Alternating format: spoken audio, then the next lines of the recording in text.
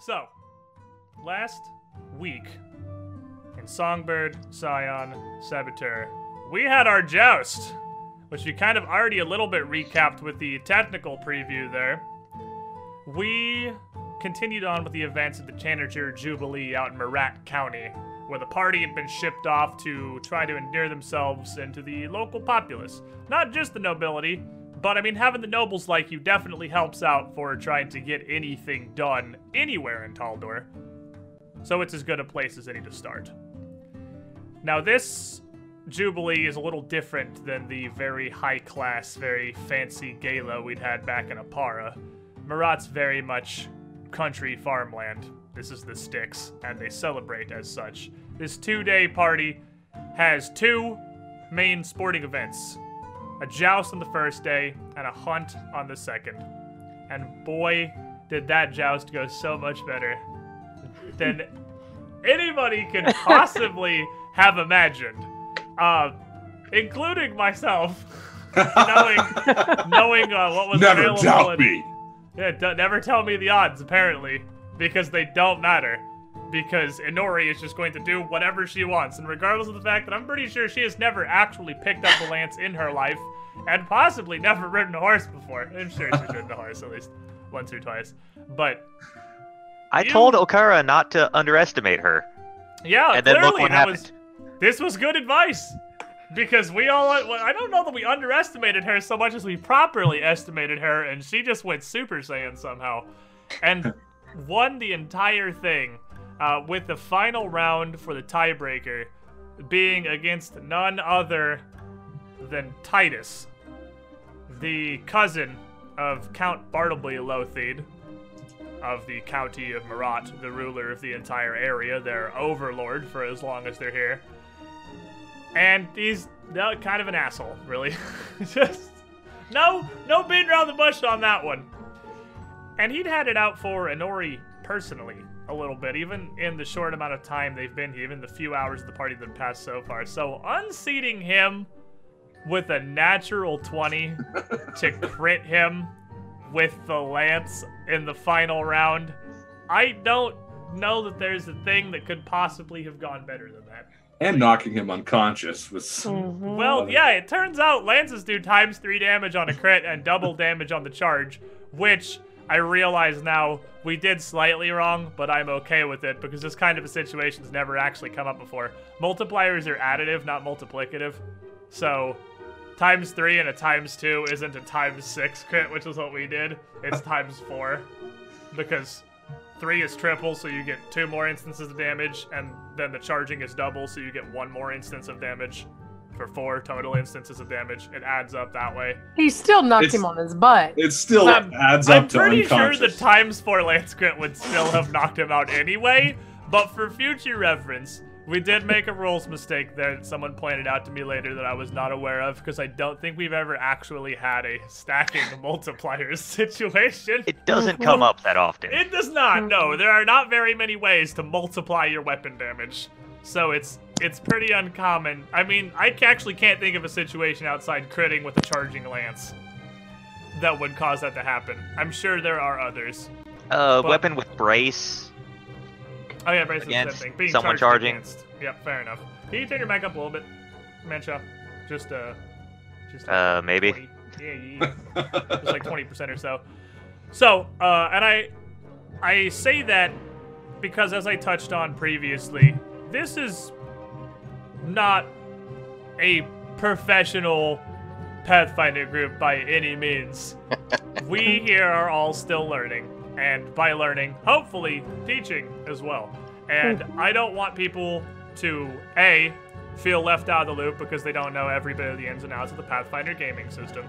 Like, I don't know, Dara, for instance, who has never played Pathfinder before, who was our teaching stick for this particular campaign. Or B, to come here and learn some things incorrectly that I do not address later. So I'm not above admitting fault.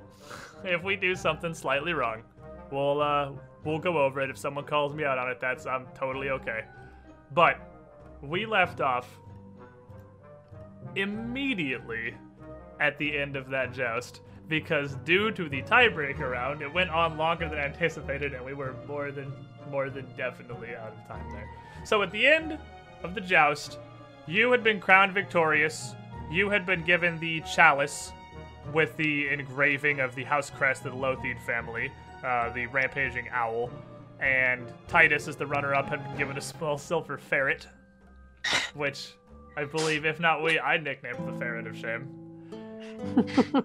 And you got a bouquet of hyacinths to give to a spiritual companion. A little confused by these kind of backwoodsy traditions here, Inori dedicated this to her father.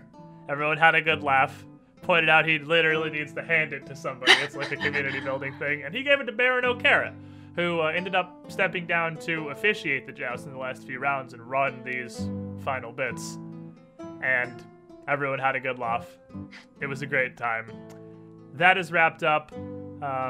Over behind the stands, Kahina was off playing Trucko with Dame Crab and a couple other nobles. I don't know. Playing's a very strong word there. You were categorically playing Trucko. Failing at Trucko would be better. But I mean, by definition of playing, somebody has to win and somebody has to lose. This is true. I think the point that you got cut up on is you don't have to lose every time. It's generally supposed to kind of be like a back and forth kind of deal. But someone else can do that I won't sometime. let that stand in my way. Next time, I'll make sure I win we one. We found out that Dame Crab's actually really good at Trucko. I mean, it's not. You are also very bad at Trucko. Make no mistake. But it's Horrible. not just that. I don't think I've ever rolled that many 8s in a row in my life. That was actually miraculous. Neither has anyone else, incredible. so... Yeah, no, I don't think anybody on the face of this planet. You rolled 8. I don't know. You made, I want to say, like 10, 15 rolls. I think you rolled... At least half of them were exactly 8. Exact 8s. It was every actually time. crazy. It was total insanity. But, after that, after everyone has come down, everyone's having a good laugh about handing the bouquet of hyacinths to Baron O'Cara. And everyone is more than excited with the results of the joust. There's a crowd of the various nobles and aristocrats here at the party, as well as the just flock of servants and jesters coming to help out cleaning up the area and getting the tilt deconstructed and out of the way already immediately, even as the crowd is just gathering around Inori. Everyone is elated. These are sports people, these are country people, and they love a good show. And they love, beyond that, a real good underdog story. As you didn't open particularly strong in this joust. You weren't, let's say, seeded very well. But somehow, against all odds, Inori Dentho took the crown. Well, not everyone is completely elated about this, as you can see. Titus himself and his hangers-on that seem to be falling around everywhere. His little crowd, his hype men, as well as a couple of servants, just slinking quickly away from the tilt back towards the Palace of Birdsong proper. And as everyone is gathered around, Inori and Baron O'Cara are here at the middle. O'Cara, once again, congratulates you. Before gesturing back over towards the Palace of Birdsong itself. I believe in the wake of this here, Count Bartleby's going to give his remarks, his speech. So I think we're supposed to all be gathering down near the fountain. And he points over down just south of the tilt to a fountain nestled between one of the great towers coming off the west end of the palace and the porch where you'd all exited initially. And apparently, most of the people that are familiar with this jubilee are largely already headed over there. You can see an assortment of nobles that are already kind of around the fountain or drifting that direction, as well as the majority of the guards that have been posted out around the back porch in the backyard, lining up along one of the raised patio areas, with the Count himself standing near the end with his seneschal.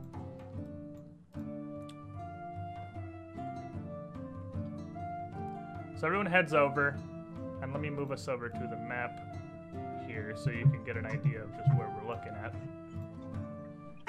We are down here, around by this fountain tucked here in the corner. And everyone just kind of gathers around. Titus has ended up over here. He just went over a little earlier than everyone else, trying to get away from his shame over on the jousting pitch itself.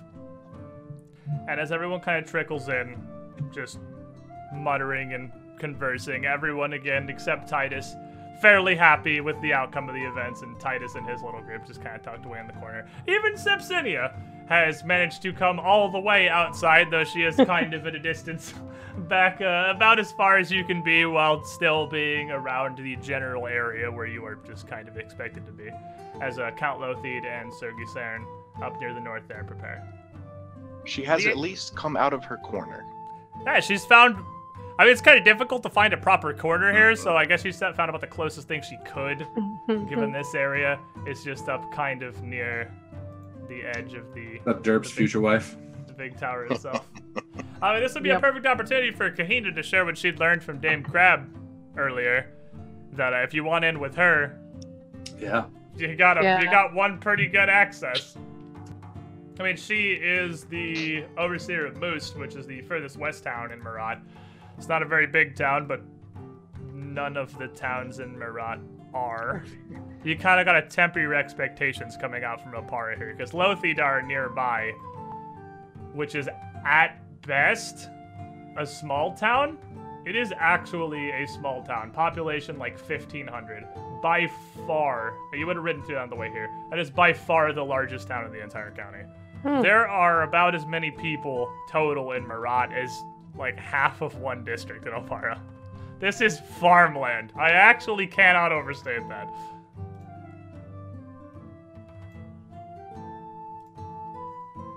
So,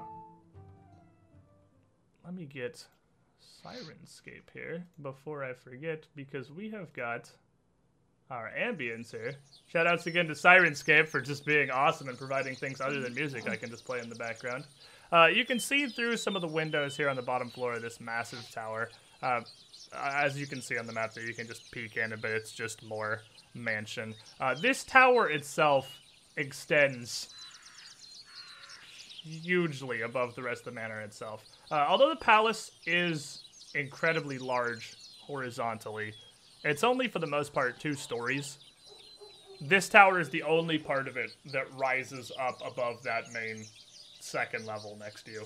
And as the afternoon is coming along here, and the sun is almost at this point peeking behind the top of that tower, casting about half of this courtyard here into shadow, hence everybody kind of nestled up towards the front here.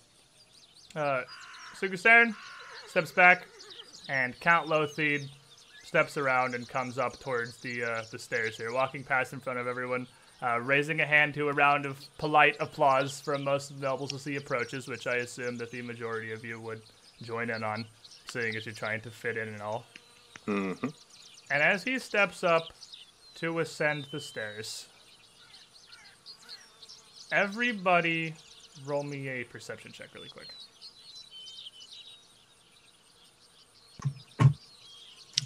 Oh, I have to click on my character. You don't have to have your character selected for this. You just gotta open your little sheet and just click on perception. The only thing you have to have your token actually selected for is rolling initiative. Oh, that's exactly what I did. It's such a habit. I mean, you can select your token. There's no downside to that. It's just it's not going to do anything different. So, as Count Bartleby steps up... Oh, are we short one? Oh, you did initiative. Yeah, habits, man. I'm always ready to go. Yep. Okay, so as Count Bartleby ascends the stairs here, there's a light breeze blowing through. It's fairly cool. It's fairly comfortable. But a bit of a gust blows, and through just the edge of the shadow coming down from the top of this tower, Baylor and Inori, just you two, notice a glint. Now, I'm going to tell you guys, remember how we did the, what was it, the Stasis Laboratory in Strange Aeons? How I gave you guys a quick description, and then you had like a 3-second countdown to say, or not, or stay silent, what you're going to do. We're gonna do this as close to real time as possible. When I finish this description, I'm gonna give you 3 seconds. Where's the glint come from again? I'm getting there. But I'm just letting you know, because normally we just kind of have like a chill going along thing. You are gonna have 3 actual seconds to say if you want to do anything to interrupt what's going on here. As he steps onto the base of the stairs, the little gust of wind, you see a glint of a wire blowing in the breeze. And the two of you at once see it. A tripwire is strung across the top of the stairs here, between these 2 supporting pillars, where Count Lothid is about to step. And in this glint up in the air, you can see that it stretches around this northern pillar and up over the crowd, where you can see it just kind of dancing in the breeze a little bit, up to the top level of the tower behind you.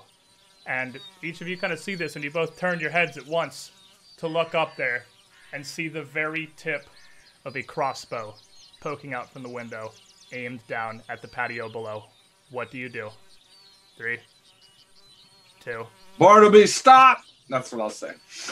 You yell out, stop, and he just kind of turns around and steps forward once more up onto the tripwire. And as he touches it, you hear a crossbow fire, and the bolt strikes him in the chest as he turns around. He staggers backwards with this crossbow bolt just sticking out, and the guards immediately jump to action. Gasps ring out from the nobles assembled here as nobody really has any idea how to react to this, and everyone backs away. But the soldiers and the guards immediately make their way to the stairs and around Lothid, as does Sir Gol, backing up and drawing his sword and looking up towards the tower, trying to assess where this shot had come from. And he immediately, as well, sees the snapped tripwire flutter up through the wind, leading up to the crossbow upstairs, where he shouts and takes the contingent of these soldiers with him inside the, I guess there's a door down here, inside this southern door and into the tower to figure out what has happened.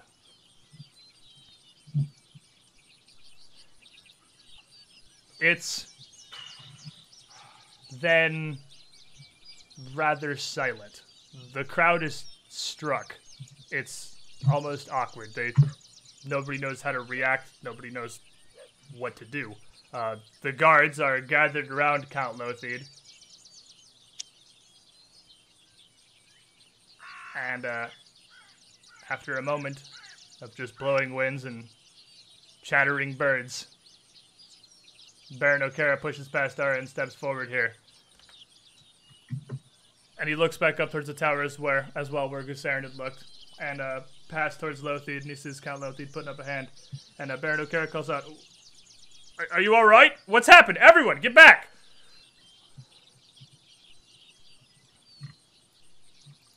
And he looks, and the nobles are all still kind of like in shock. This isn't, Yeah,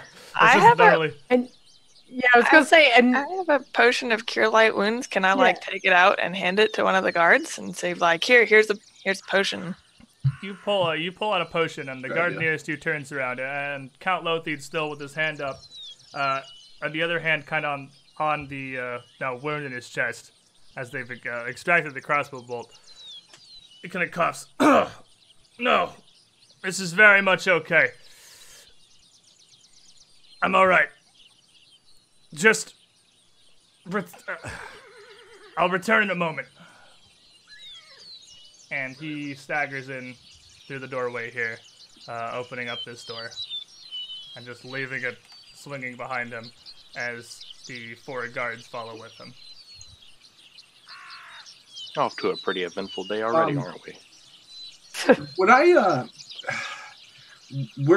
I've rolled pretty high perception. Would I have been able to tell whether or not that was a kill shot that hit him, or how exactly did he get? Where did he get hit exactly? He got hit up at the top of his chest or around the shoulder. So definitely not in anything. Yeah, so looks like it's not gonna kill him. He's not in any immediate danger of dying or anything. But as he goes in, Baron O'Kara looks up at the crossbow, and the still shocked nobles, which are now starting to mutter and gasp a bit, and already everyone is unsure of what they're supposed to be doing. Yeah. It's still very oddly quiet. And Baron looks at the crowd and looks back up towards that crossbow. We can already see up in the tower now Suku's staring with the crossbow and several of the guards up there. And seeing that there doesn't appear to be any further immediate danger, Baron O'Kara follows inside as well after the count.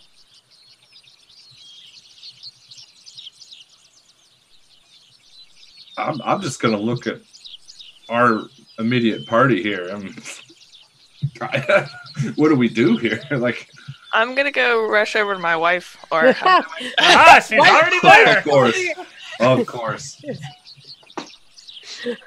Well, I suppose if he said he'll be back, there's no harm in waiting. Just mind your steps, everyone. That definitely was intended for him.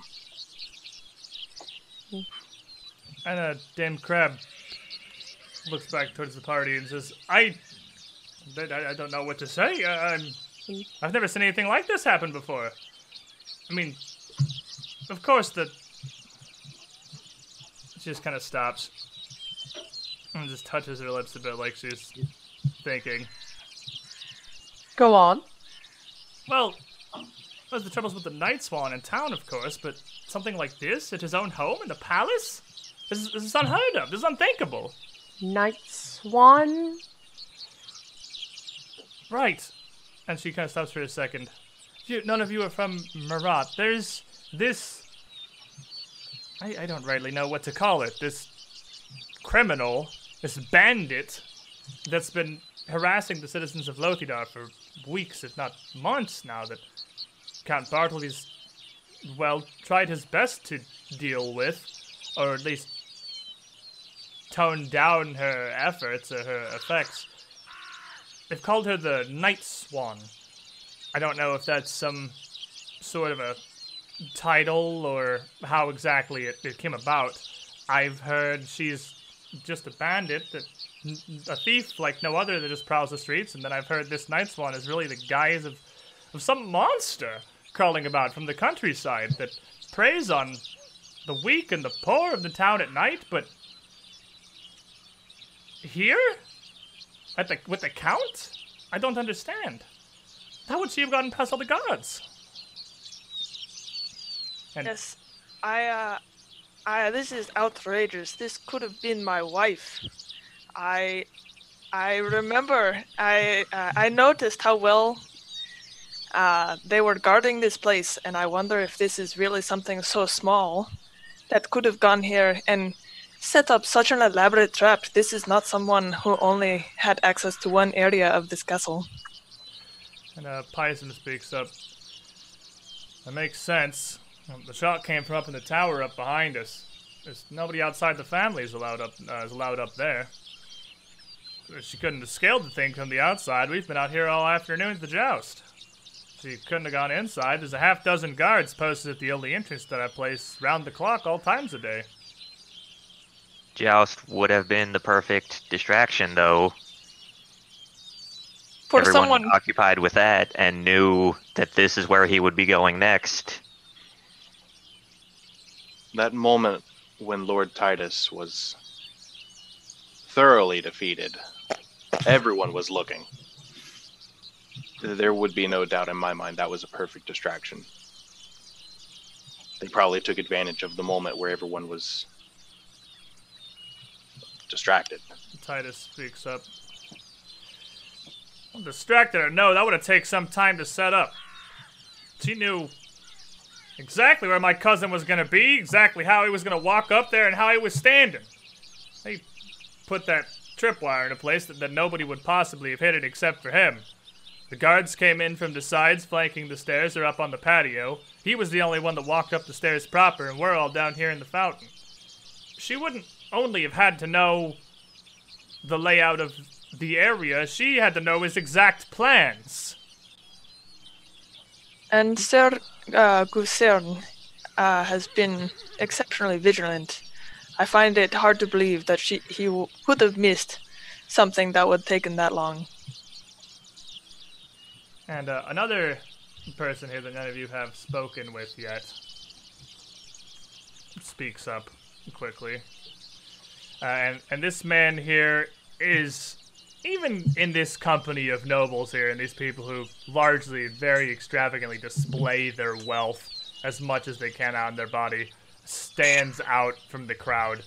He has a ridiculous fur cape with lines of gold filigree and even gemstones studded around the back of the hem. And it crests up into like massive pads around his shoulders, looking almost like faux leather armor, but you can, just looking at it, it's purely for show. This man, frankly, almost looks ridiculous to a lot of you, I would be sure. And you can't help but wonder if this is like Marat fashion? Yeah, if Marat this is high just- fashion. If this is just something very out of it. He's a fairly small man overall, leaning on an equally bejeweled cane with what appears to be a massive sapphire set in its head, leaning forward on it with both hands. And he speaks up. It's a shame what Taldor has come to. Even on our own doorstep, at the height of these festivities. It's lawless. In the wake of the Exaltation Day events, it was only a matter of time until this rippled out into the surrounding countryside, emboldening these hooligans like this Night Swan. A strong country needs a stronger ruler. We're floundering. Now, Kahina, you didn't recognize this man at all. None of you have spoken to him. But you recognize this voice from a couple of years back. For, well, somewhat obvious to you and somewhat under the table reasons, during your father's trial, you were not actually allowed into the chambers. It was claimed you were a risk and you were too close to the matter at hand. So all you could do was get as near as you can and listen through a nearby door or window. You definitely heard this voice as one of the witnesses called against your father. But you'd never seen the man until now. You are sure of it. You have no idea what he's doing in farmland Marat, or how he's connected to your father, or Pytharius, or anyone involved, really. And for those of you... actually, no, I don't think we've had anything with this yet at all. There's nothing you're missing that everybody else isn't either. This is the first time this has come up. Or Dara, because, yeah, Kahina's just like grabbing his arm and probably driving her nails into it. You can good thing feel you like have Dara, armor. you can actually feel like physical rage coming off of Kahina as this man speaks, and you're not really sure why. And it's possible, like just hearing a voice, you might not even immediately be sure why. It might even take you a second, like almost until he's done speaking, to put together where you recognize this voice from. But as he finishes, Paisma speaks up again. I don't know about all that, but you'd think with 20, 30 guards on the payroll, we could stop things like this from happening. I'm not much one for stories, but I'm inclined to agree with Dame Crab here. This Night Swan may not be a person at all. It seems to be a damn force of nature. Well, if it is this Night Swan, they're a kind of a bit of a coward, setting up a tripwire to fire a bolt to do the job. They probably would have got it done if they'd done it themselves. And as I'm saying all this, I'm going to be like perusing the crowd, see if I can get a rise at anybody, basically calling the assassin a coward if they're still here. Right. Apparently, the whole thing didn't work out. I mean, a tripwire and a shot. If you had your own hands on it, you might have been able to pull it off. I don't know. Call it Mickey Mouse. I can't say Mickey Mouse, but you get the idea.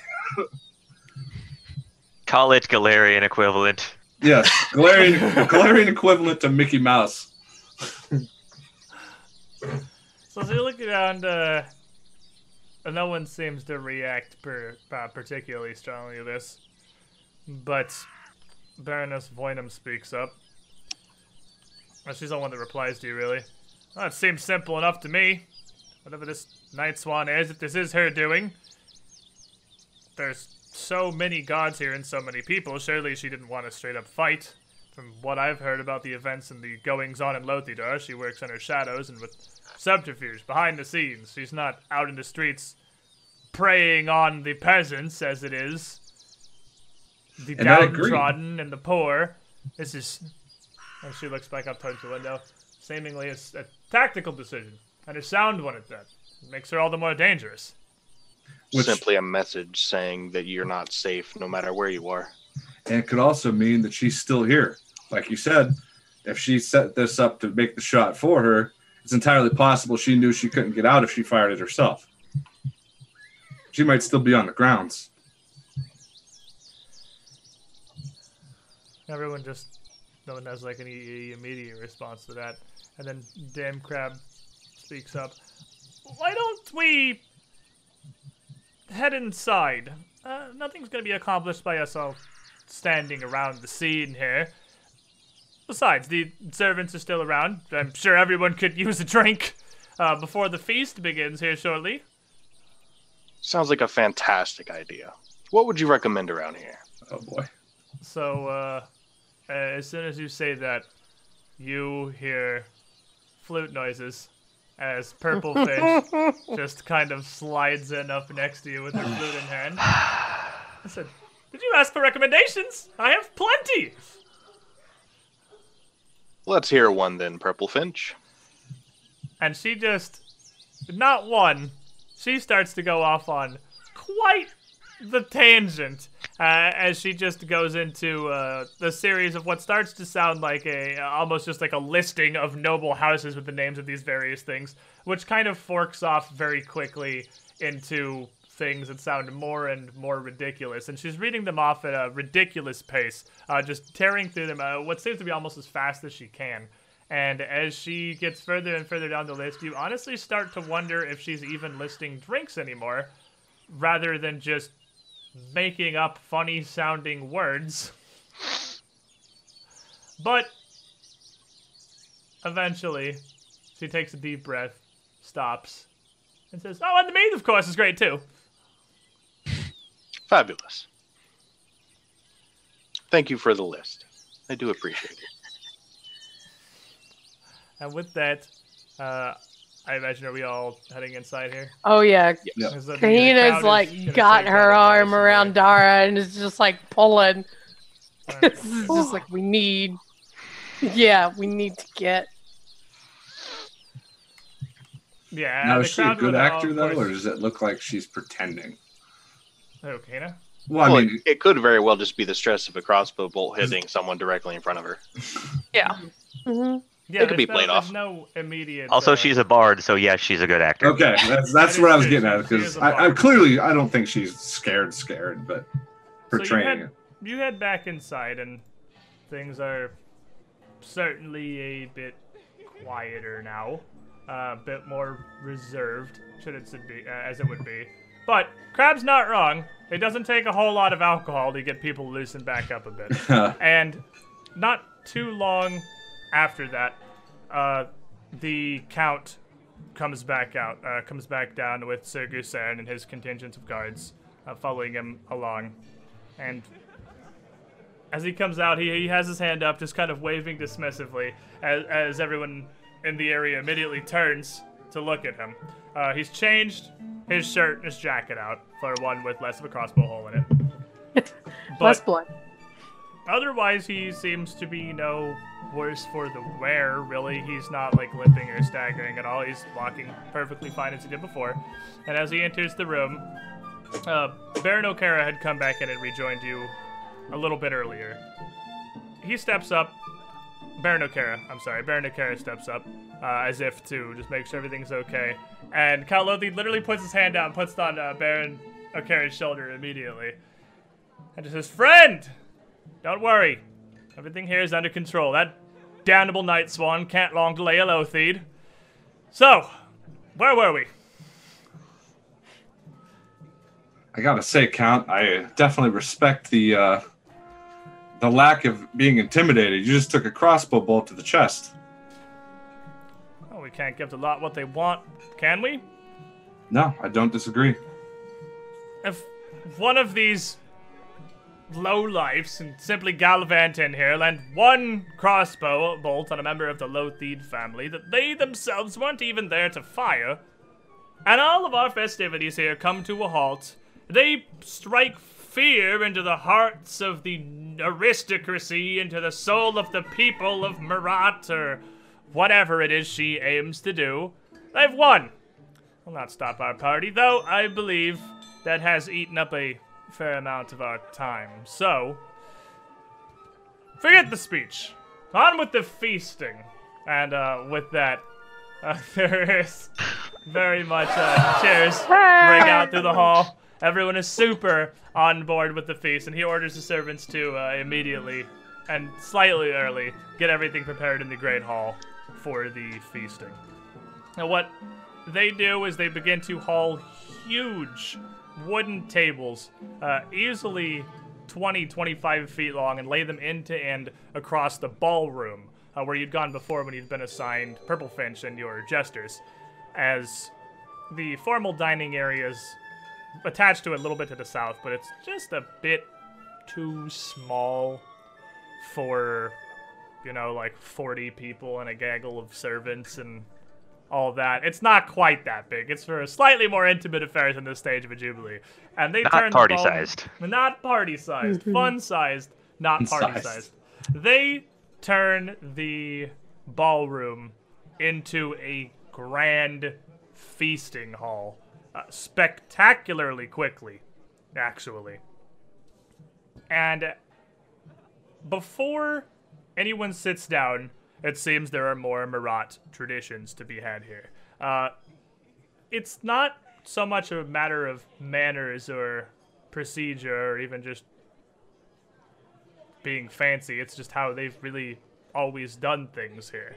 Everyone is organized around the outside of the ballroom in a big ring. And before anyone is seated, servants come out. Exclusively halflings, dressed as sheep or pigs or bulls. Full costumes. All over the face and everything.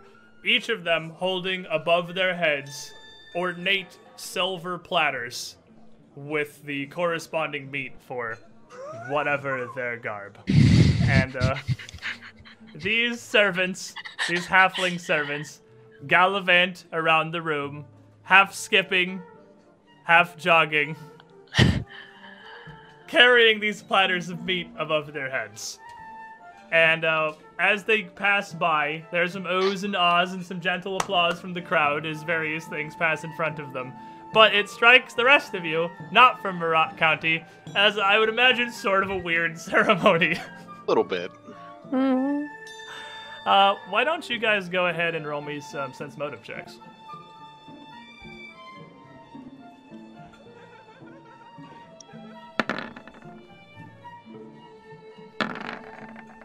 I mean, get the garbage dice out of the way. We're not fighting things or jousting. Yeah. This works for me. So, as each of these servants pass by, you don't really have any ability to see their faces, obviously. They're completely dressed up in these animal outfits. But you look around to all the guests, all the residents of Marat County, and this just seems to be a normal thing. Like, nobody is the slightest bit, like, off-put by this or anything. Nobody seems to consider this perhaps weirdly demeaning for the servants. Can I speak in halfling and ask one of them if this is a normal thing? I mean, they're going by kind of like in a line pretty quickly. They're not like stopping in front of anybody. Okay. You can, as you ask them in halfling, they don't respond to you anyway. But you do get a weird look from Baroness Voynam standing next to you as you start speaking halfling, like kind of a raised eyebrow. Like, that's weirder than the parade going on in front of you right now. And after this is over, after a few minutes, and each of them, they loop around in front of everybody and then down to a place in the 2 rows of tables where they lay their platters, as other servants dressed more normally and less being halflings bear out the pitchers and the tankers of the various drinks, the salads, the breads, all the other side things that go along with this. And once this whole procession is complete, still, nobody moves to sit yet. Everybody waits. As Count Lothid steps forward with a large scroll of paper in his hands, just like he did originally at the signing of the various jesters, and reads down the list, not of guests here, but of the jesters that have been assigned to everybody. And it seems how this works is as each jester is called, they make their way onto the floor and just select wherever they are going to allow you to sit. Now, it's been some time since the joust. There wasn't really any opportunity for social rounds or anything because it's kind of, an awkward situation. Everyone was Stuff's kind of been unsure what happening was a little going too on. Yeah, much. things are happening. No one was really open for friend making at the moment. But you've probably had a good half hour, maybe more, to find washrooms and freshen up from the joust, or perhaps even change clothes if you needed to. You had the opportunities to do whatever you needed to prep before this feast. And before the meat parade, after the feast had been setting up, you still had another 15, 20 minutes there. So did any of you didn't have time for a social round, but is there anything you wanted to do specifically before the seating here?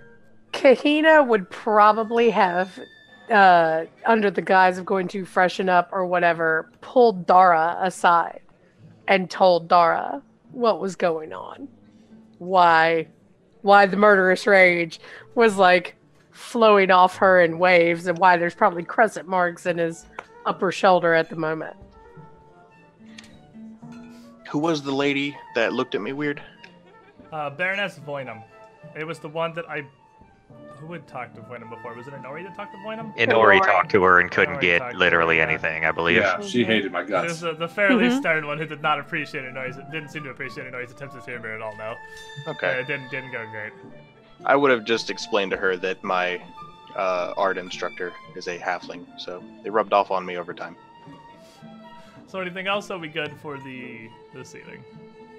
So Dara gets explained to him I don't know how much you telling him about like the whole situation beyond. I'll let him know that once we're away from where there might be like prying ears and back, in the new house, I'll explain everything to everyone.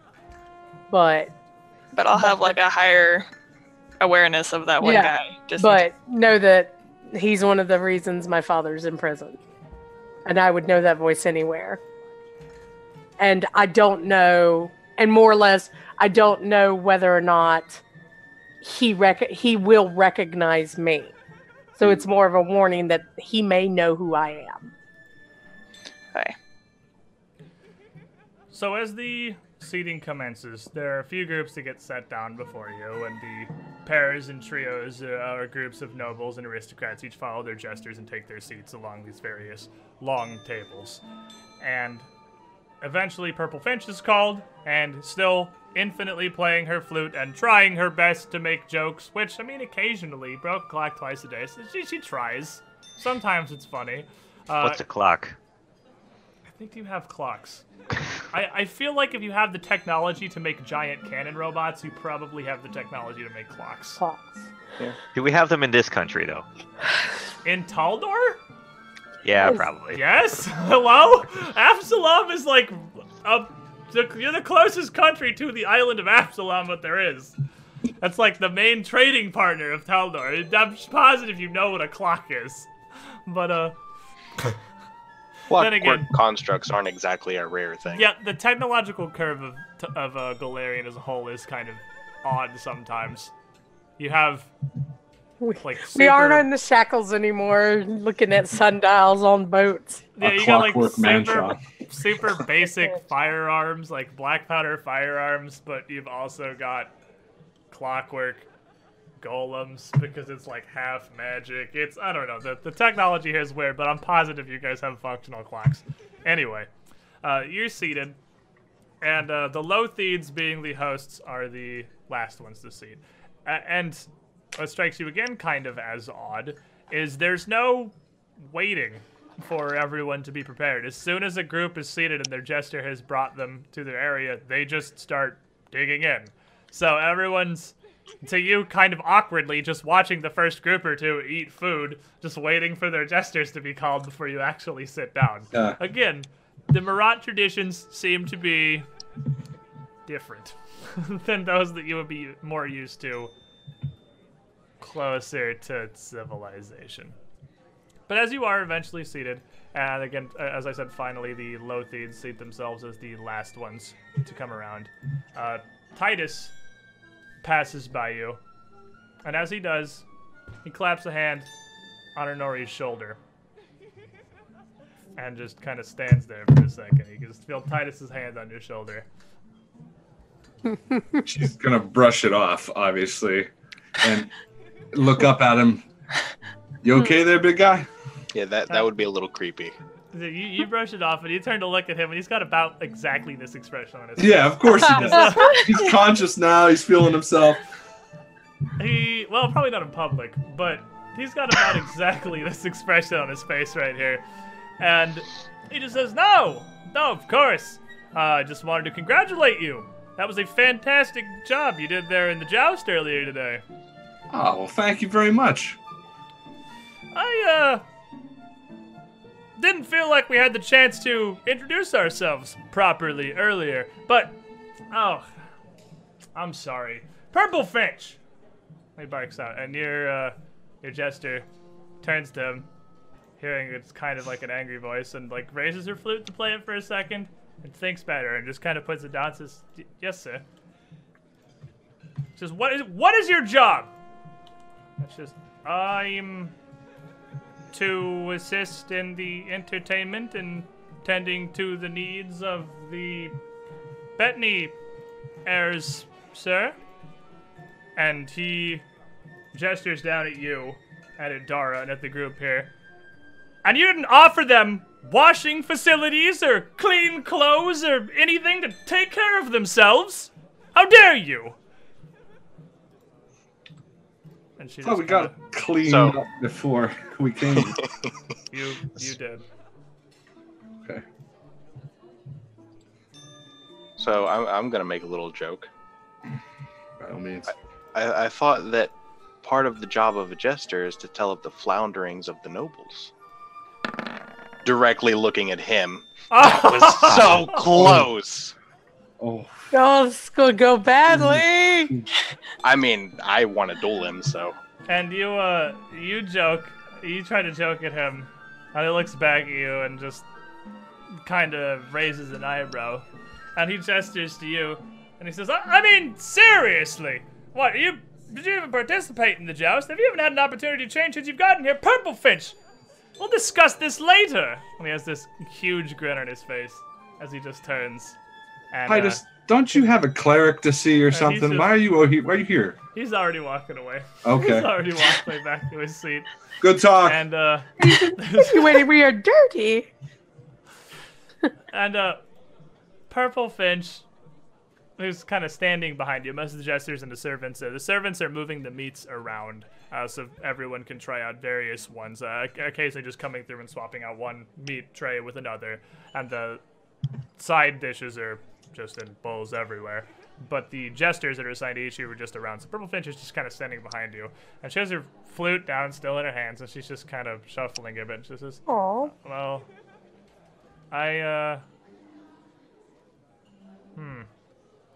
Kahina would turn around and like place a hand on her and be like, I think you're doing a fabulous job, dear. Don't listen to him. You've done nothing wrong. He just simply wants to make a fuss, with us in particular. Someone's just mad he got knocked on his butt. it's just, I'll do it again if you By a keep coming girl. over here talking like that. and, I'll make sure to clock him good for you later. She just, oh no, please, it's very much okay. He didn't mean it. I think he meant it more as a joke. to you. Well, regardless of how he meant it, whether it's towards you or towards us, it's more so the reason for me to duel him later. I wanted to, and he's simply giving fuel to the fire. And Purple Finch looks sort of more uncomfortable, and she says, "No, please, it's very much okay. Now, is there anything you need? With any of the meats you would like to try? You can have the servants fetch anything for you. Different drinks, foods, different company. I can do it all." And like that, she seems like she's mostly over it and back to business. And with that, the feast continues. So why don't each of you guys go ahead and throw me up some initiative here? Because this is actually a pretty perfect time for you to get to know some people. You're sitting around at this table just, feasting. This is the premier friend-making opportunity in Nobletown. Oh, you need tokens, huh? Yeah, We need tokens. I forgot about that. Haha, tokens. Joke's on you, I had them here the whole time so I could pop them up while you're talking. Spicy. I mean, I'm glad to get the low dice Spicy, out now. Yeah, this roll literally doesn't mean anything. This is just for purposes of organization, so it's perfectly fine to roll absolutely terrible here. Or to roll pretty good. in And case. we will. Thank you, sir. I love Jeez. rolling terribly. So, Let me just roll fire actually when I have to don't leave need you it. on the- Yeah, you actually just have save to your leave you on the token later. really good rolls for when you need it. Saving we my gotta roll those ones for again. later. Oh, you'll have plenty of ones. Don't worry. I've known you long enough to know that you have plenty of. I ones. know. There's no issue I need there. I need a new character sheet and better dice. So, as the feast progresses, people move around and even start to spread out into some of the surrounding entertaining spaces to just get to meet up with whoever they want, really. So you have access to any of the nobles here. You can chat up anybody you want to. Kahina, is there anyone you had in mind? Now let me see. I can give you guys just like a table of options here over on the side. Believe that's everyone, because right, except Purple Finch, obviously you can't influence Purple Finch. He's just a servant. But you can even talk to the Count himself right now, as this is one of the times where he is most available.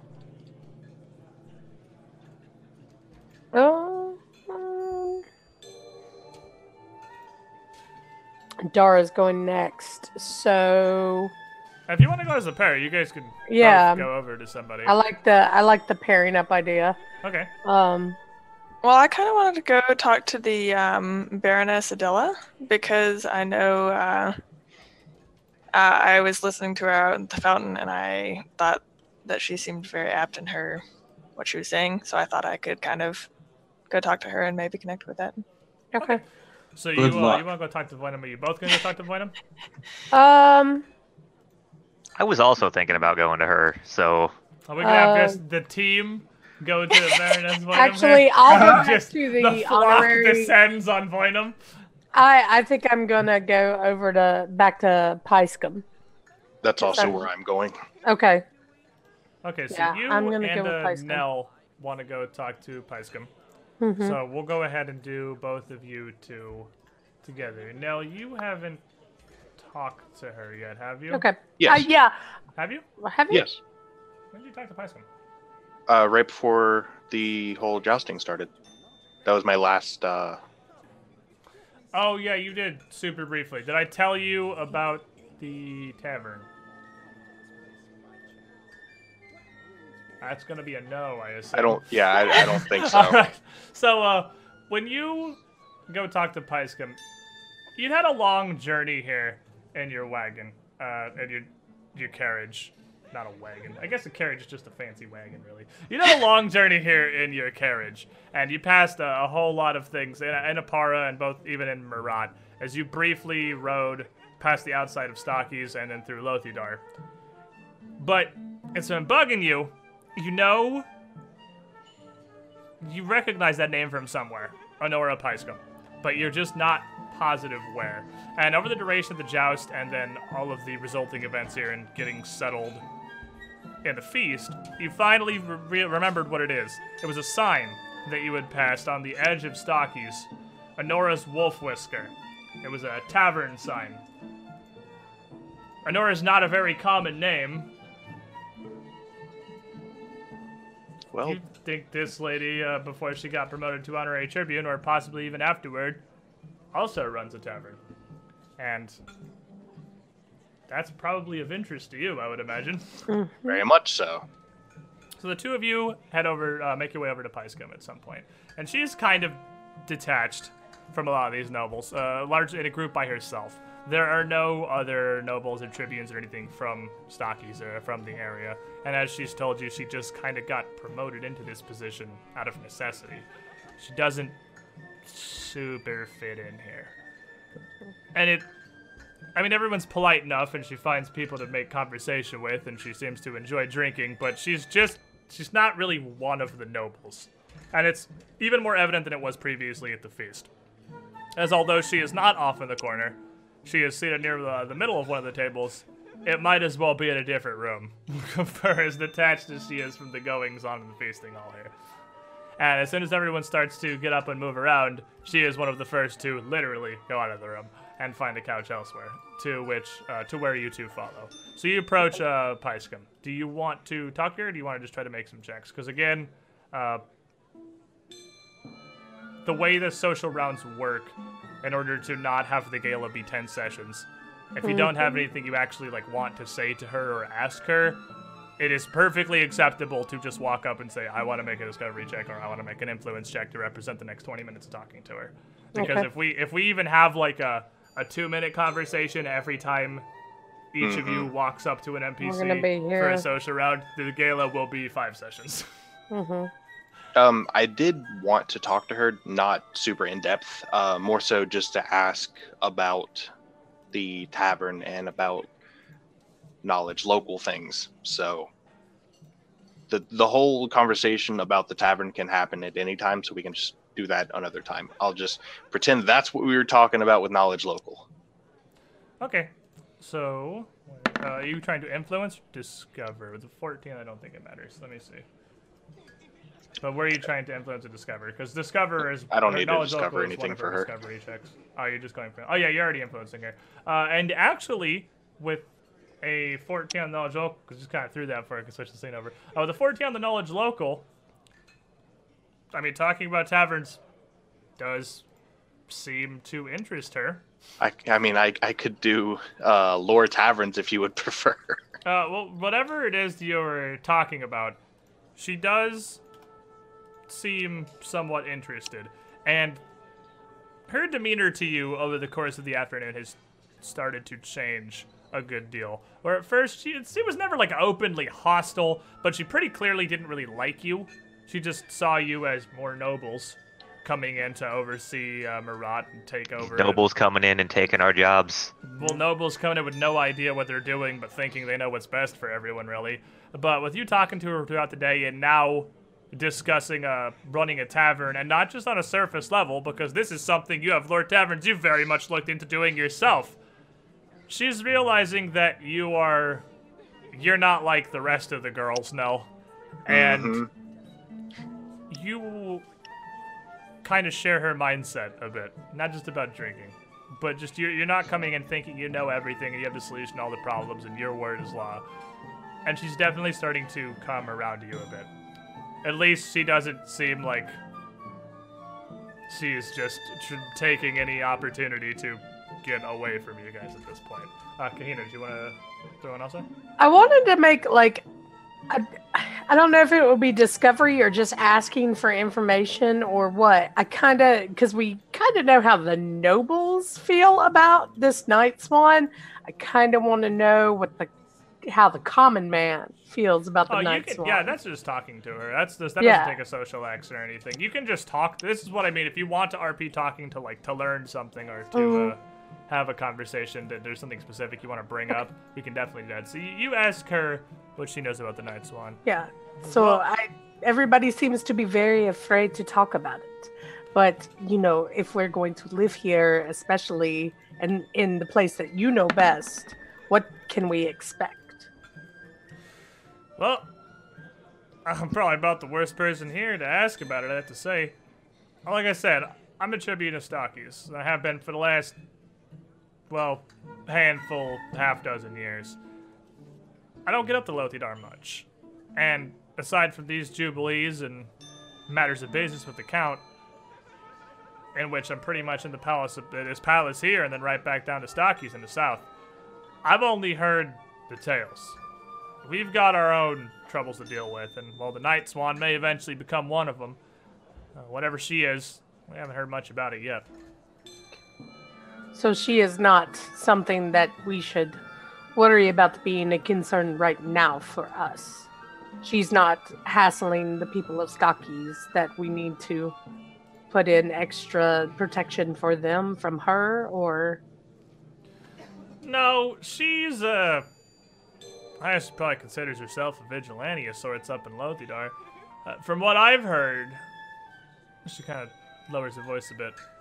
From what I've heard, she thinks herself a bit of a freedom fighter. Kind of one of those anti-establishment types. Now, I don't know if you noticed, but slavery hasn't been legal in Taldor for 100 years, so I don't really know who she thinks she's freeing. But if you ask me, she's got some of her own problems with either Lothidar or, apparently after today, the Lothids themselves, perhaps, and she's just taken out on the common people. To her credit, though, most of the stories I hear isn't really her going after the weak and the deposed, so as they'd tell you, it's her going after the guard and the nobility and the royal houses. I see. Well, I guess since it is not currently our problem, but we will let it be Lothid's problem, and hopefully he can deal with it. But it is good to be aware of such things should she decide to pick on the new nobles in town, as it will, or as it were. To be honest, up until today, I kind of thought she was a local legend, like a kind of cover story. Oh, sorry about the delays on approving these forms. Night Swan, or sorry, taxes had to go up this year, the Night Swan. Kind of thought of her as just sort of a boogeyman, but, I mean, Count Lothid's a fairly hardy man, I'll give him that, but I doubt he'd be one to take a crossbow bolt to the shoulder just to prove a point. True. Yeah, it would be awfully poor taste to do something like that too in front of all of your guests. I don't know the man, but No, I'm sure it's not, but that's what I'm saying. This is the first I've really seen of any of her work, if this is this Night Swan. It's possible there isn't really even a Night Swan. It's still just a tag that gets attributed to any of these events or occurrences or banditry or now assassination attempts, but this is the first I've heard about something like this happening. Well, we shall have to just be vigilant then. Thank you. I didn't think I would probably get a straight answer out of Dame Crab or any of the others about this. They seem to be more interested in drinking the night away than to deal with what's obviously a problem in front of their Dame face. Crab is very interested in drinking the night away. That is absolutely what she's into. So, do you want to take a discovery or... I'll take a discovery for her. So her discoveries are sense motive or knowledge local.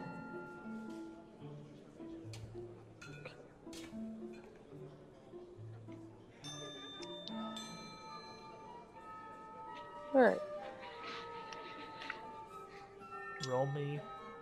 Roll you a roll. Damn dice. Yeah. Pick a dice. Pick a dice. That's Any going to be dice, a as long sense as it's motive sense motive because or my knowledge knowledge local is Garbo. Sense motive 15? Is that good enough? They're not particularly high DCs. It is not, no. Okay. And so you talk to her a bit, but you're more focused on getting information at the moment than you are about actually trying to get in as you can. And you learn a bit about the Night Swan, but you don't feel like you leave it more to Nell kind of commanding the latter part of the conversation with this tavern talk, which Honora is very much more interested in. So, Dara, you wanted to talk to Voynam, you said? Yes. So I'll just walk over there and introduce myself. Hello, madam. My name is Doro Rostam, and I am new to the area. I noticed you had some very good points outside, and I was just interested on who you are and what you do here. I don't know if you haven't talked to her before yet, right? I don't think so. Only Inori did. Only Inori has. That's right. Yeah. So as you approach her, she is one of the only ones here that appears to still be entirely composed. Not really just going overboard on drinking. Not really, and almost. It's not like anyone's being actively rude or anything, but manners are kind of being cut down a bit between the just enjoying the feast and everyone starting to get at least a wee bit drunk. But you notice with your military background that Baroness Voynam here appears to be incredibly personally disciplined. She's not really got anything more on the line than anyone else here has. She's just here because she is the Baroness of the Voynam barony. But she is still utterly composed and as completely herself as she was early in the afternoon or out before the joust out in the field. As you introduce yourself, she responds to you more or less exactly the same way she responded to Inori. She nods, extends a hand. Says, Her Grace, Baroness Legate Adela Voynam of the Western Barony. You are the Bettany heir. It was a pleasure to make your acquaintance. Okay, and then She just pretty much ignores what you said and just introduces herself. gotcha. Okay, can I roll a sense motive? Try and learn something better? Yeah. You Absolutely. do still have your thing from your trait, remember, Oh, yeah, too. That's this is true. a noble. That's If you a want great to use your idea. Trout, I agree. That doesn't take an action. You can use your trait to learn something about her for free, and then still roll a sense motive if you want to. So like Baylor's walking next to me and he's like, hey, do the thing. Hey, use And I'm your trait like- bonus. Okay, yeah, I'll do that. I'll do Like, that. hey, And, don't you already know her? Wink, wink, Normally, nudge, I nudge. get on you people for shut up, it's not your turn, but I'm going to, for the time being, make the exception for Bryn Bob since she has. Wait, not what does played his Pathfinder shirt at say all right again? now. It's not derailing, it's helping. But Well, like, she tried to use it before, and it was on the one person she the couldn't. one person who, literally the single person who is not a noble. But yeah, you have that campaign trait that lets you just recall a fact about a noble once per day. So if you want to learn either a strength, a weakness, or an influence check just for free, you can use your daily trait on Boynham. Unless you I would do rather an stay- influence check. Okay, let me see. She's got D6 here. Figured this is a good time to mention. Did the +2 that Inori and I have make a difference for my knowledge local check? 16 instead of 14. No. Okay. I am keeping track of the fact that you guys have the +2 for participating in the entire. I have had that completely on a- forgotten on for a the thing most right of this here. No, time. I definitely definitely tracking DCs are too lower for you right now. After the renown you'd gotten just from participating in the Just. So you remember a bit about her. And you recognize this name, Adela Voynam, because she was, back in her youth, which at this point is at least several years ago, a military woman, and at that, cavalry. And she was a very effective cavalry soldier in her time. She has, unlike you, actually participated in the more recent Andoran Wars. And you could probably attribute that, as she had told Inori, to the scar across her nose. It is fairly prominent, and she makes no effort to hide whatsoever. And remembering her, with what you know of her, a cavalry soldier first and now a baroness second, she has great respect for other people that can handle themselves on horses, which would be great if you were Bryn, but you're Dara. So a ride check would be a good way to influence her, demonstrating your knowledge and understanding of horses. Well, it's a good thing I used that for my extra one because I don't think that's going to be very helpful for any of us. Let's get that one out of the way. Yeah, just get that one out of there. That one's down. Take it Okay, off cool. the table. So then, Do you have I'll her? actually- You do have her journal entry. I was just making sure. Yeah. I'm editing it as you speak. All right, so. and then you can also still roll a sense motive if you want Okay. to learn an influence check, a strength, or a weakness. okay, yeah, I will roll sense motive. And with a 12 on sense motive, you can pick up nothing from her. You have a very similar interaction to what Inori had previously.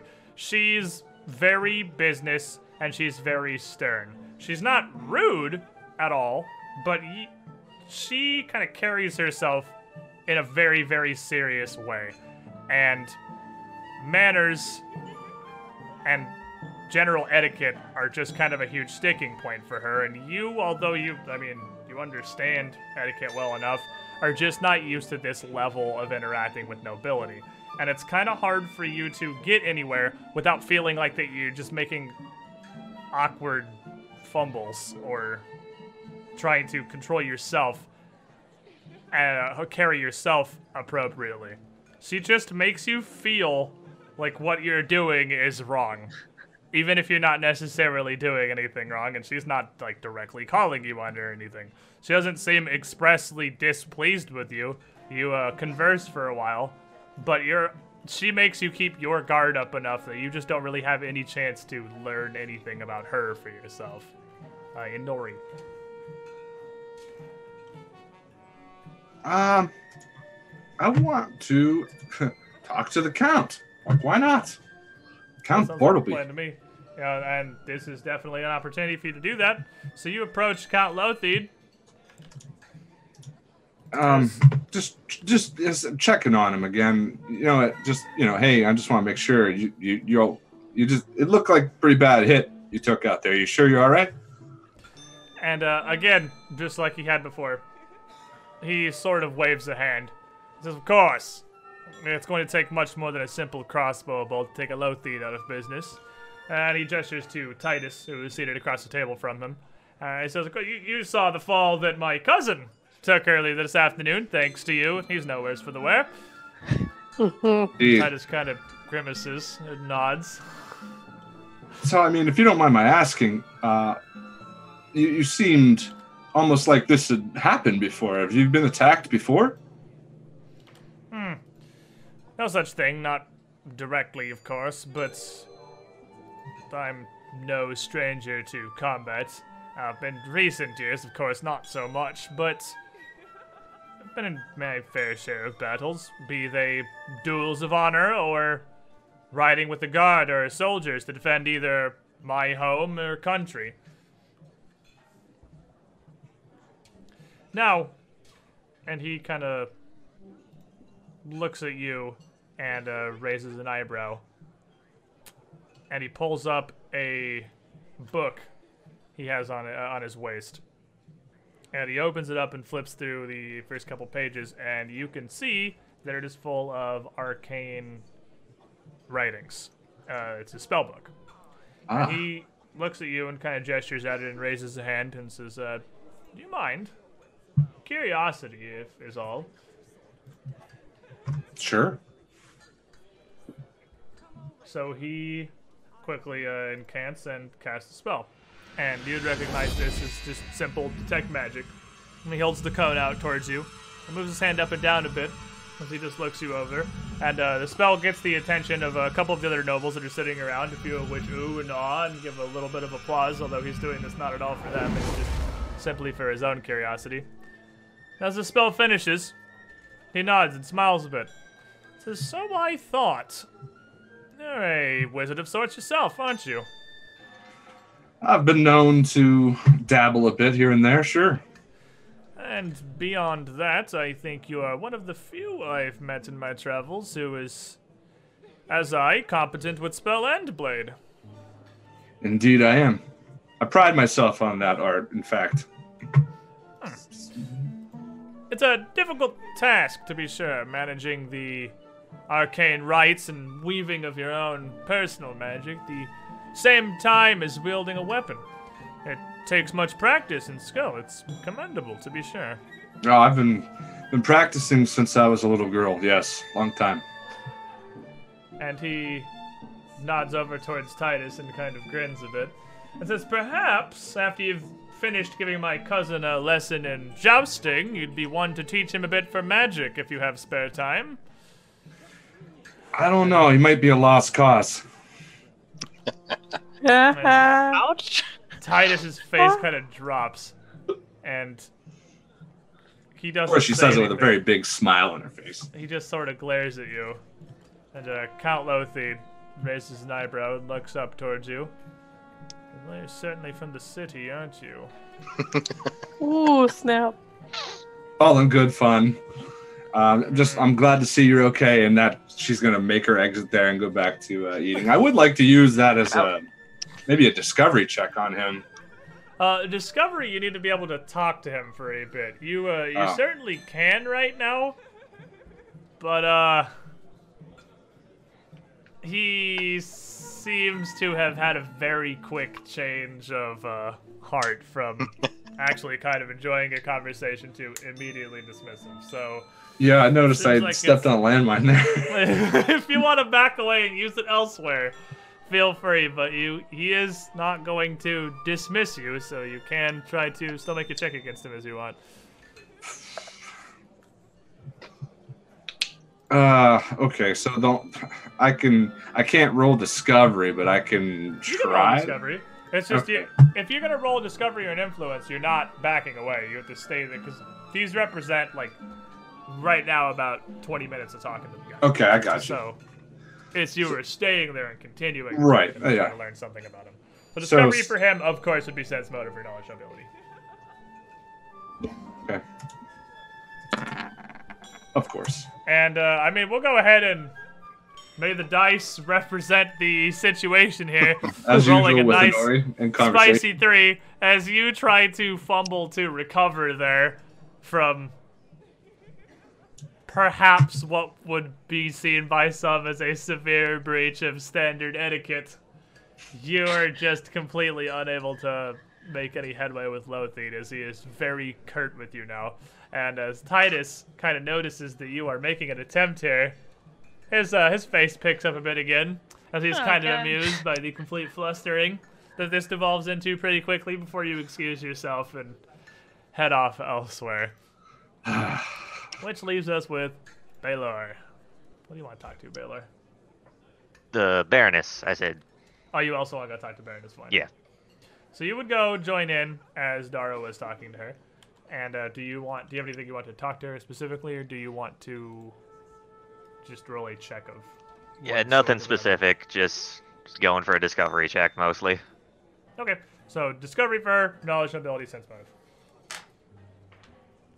Do you want an influence? Oh, 28. Do you want well, actually, that gets you a double. That's a real big. Yeah, you are the guy with the knowledge. I If have the they could knowledge be nobility. if they This could is be what I do. Discovered by a thing. Wow, you get to learn 3 things. What do you want?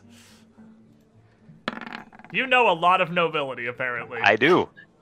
Like, I'm watching Dara doing the talking, and I'm just sitting back. Like, you can't tell what's going on, but I'm reading everything. So you can learn 3 things. You essentially human shielded him in a conversation. That's amazing. What do you want to learn? You can get 3 influence checks. You can get a strength, a weakness, and influence. You can get any combination. Give me an influence first. All right, let me get you this. Something other than a ride check. That was like the worst one I could have gotten wrong. Spicy D6 is gonna be the 6. Though she keeps a stern visage and is very much not at all one to be swayed by like physical threats or anything. You feel like she would take the crossbow bolt from earlier and possibly not even move and continue speaking. She does very much put a lot of pride into her reputation and the reputation of her family and her barony. So, on that side of things, she can very much be intimidated. It will be very difficult because she is not easy to intimidate by any means, but it is not as far from impossible. But It's like you're asking me to try. you see with how seriously she takes herself. I feel like everything you just said involves not being able to be intimidated. But Well, like I said, Yeah. the various influence checks have different DCs, and some of them are more effective than others. And she can be intimidated. You can't like threaten her physically, but she could be like blackmailing is a form of intimidating, Okay. or like rumor mongering or anything that would undermine her family, her barony, or her reputation. It's less threatening her and more threatening the The void idea of barony. her. Yeah, exactly. But it's still going to be very hard because she is a very stern woman that looks like this. So it's not going to be an easy time at all. But it is one of the influence skills you could use. 2 more. What do you want? Give me another influence. That Yeah, I one's feel not like sucky. we're gonna. We already had 4. Just, already just, had 4. just roll a d4. Take the other ones Okay. out. 5. Similarly, being a baroness who takes her job quite seriously, like standard diplomacy seems to be the most straightforward avenue. The difficulty there is going to be that she is much more familiar with her role and her station than the rest of you. And that's not going to be a super easy route either. But it is also possible. What do you want for your last one? It's possible she's just hard to influence. Yeah, just go ahead. Give me another yeah, influence. let's just waste this entire turn. Give him another one. This is a D3 now. 1. Wouldn't have mattered. Still a 1. Yeah, beyond that, as you listen to them talk a little more, and you start to kind of steer the conversation a little bit yourself, you realize that she cares not just, of course, for herself and her own barony, but for all of Marat County, and beyond that, all of Taldor. And she has put some time into looking into what first was the affairs and cultures of these surrounding areas, and what turned from that into a sort of interest in cartography. And knowledge geography actually seems like it would be a very effective way to find common ground with her. There you go, wizard. You got a knowledge. Are you happy? Always. All right, so that's everyone, right? You all took 1 action? Mhm. Let's get a second social round. Again, highlighting why we kind of do these a little bit kind of a go rather than 20 minutes of actual role-playing dialogue because it's just not viable. Brings us back to Kahina. All right, Kahina, she's gonna try her hand at Dame Crab's daughter. You want to go talk to Sepsinia. Oh, let me get, I wanna didn't even talk get her to token. She is so in Sepsinia. the corner, I missed her token when I copy-pasted the tokens over here. Wow. That'll happen sometimes. First, affect roll a them? perception check to find her. Yeah, hey, Yeah, I Well, should have to. Where's There's she Sepsinia. at? There There she she is. is. So, you go try to converse with Sepsinia, who at this point, by the constraints of etiquette, is more or less required to stay at the table with Dame Crab, and based on Dame being very much happy there with a group of socialites discussing what appears to be the continued exploits of nothing at all, Sepsinia hasn't really had an opportunity to excuse herself yet. But she is seated as far away as she could politely be from her mother without actually being entirely gone from the table. But as you approach to talk to her, Dame Crab turns to you and immediately, loudly and boisterously as she does, welcomes you and invites her to sit with the family. Oh, thank you so much. I was missing out on all this wonderful conversation. I thought I would come over here and get to know everybody a little bit better. Now, the good news is you can get a seat right near Right Sepsinia next to on the her. other Nice. side. All And this do free you want space she to- made between her and her family. Boom! Got him. Do you want Got him, coach. some dice?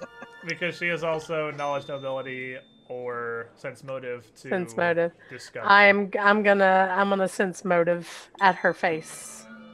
Okay. Let's see what we can find out a little bit about her.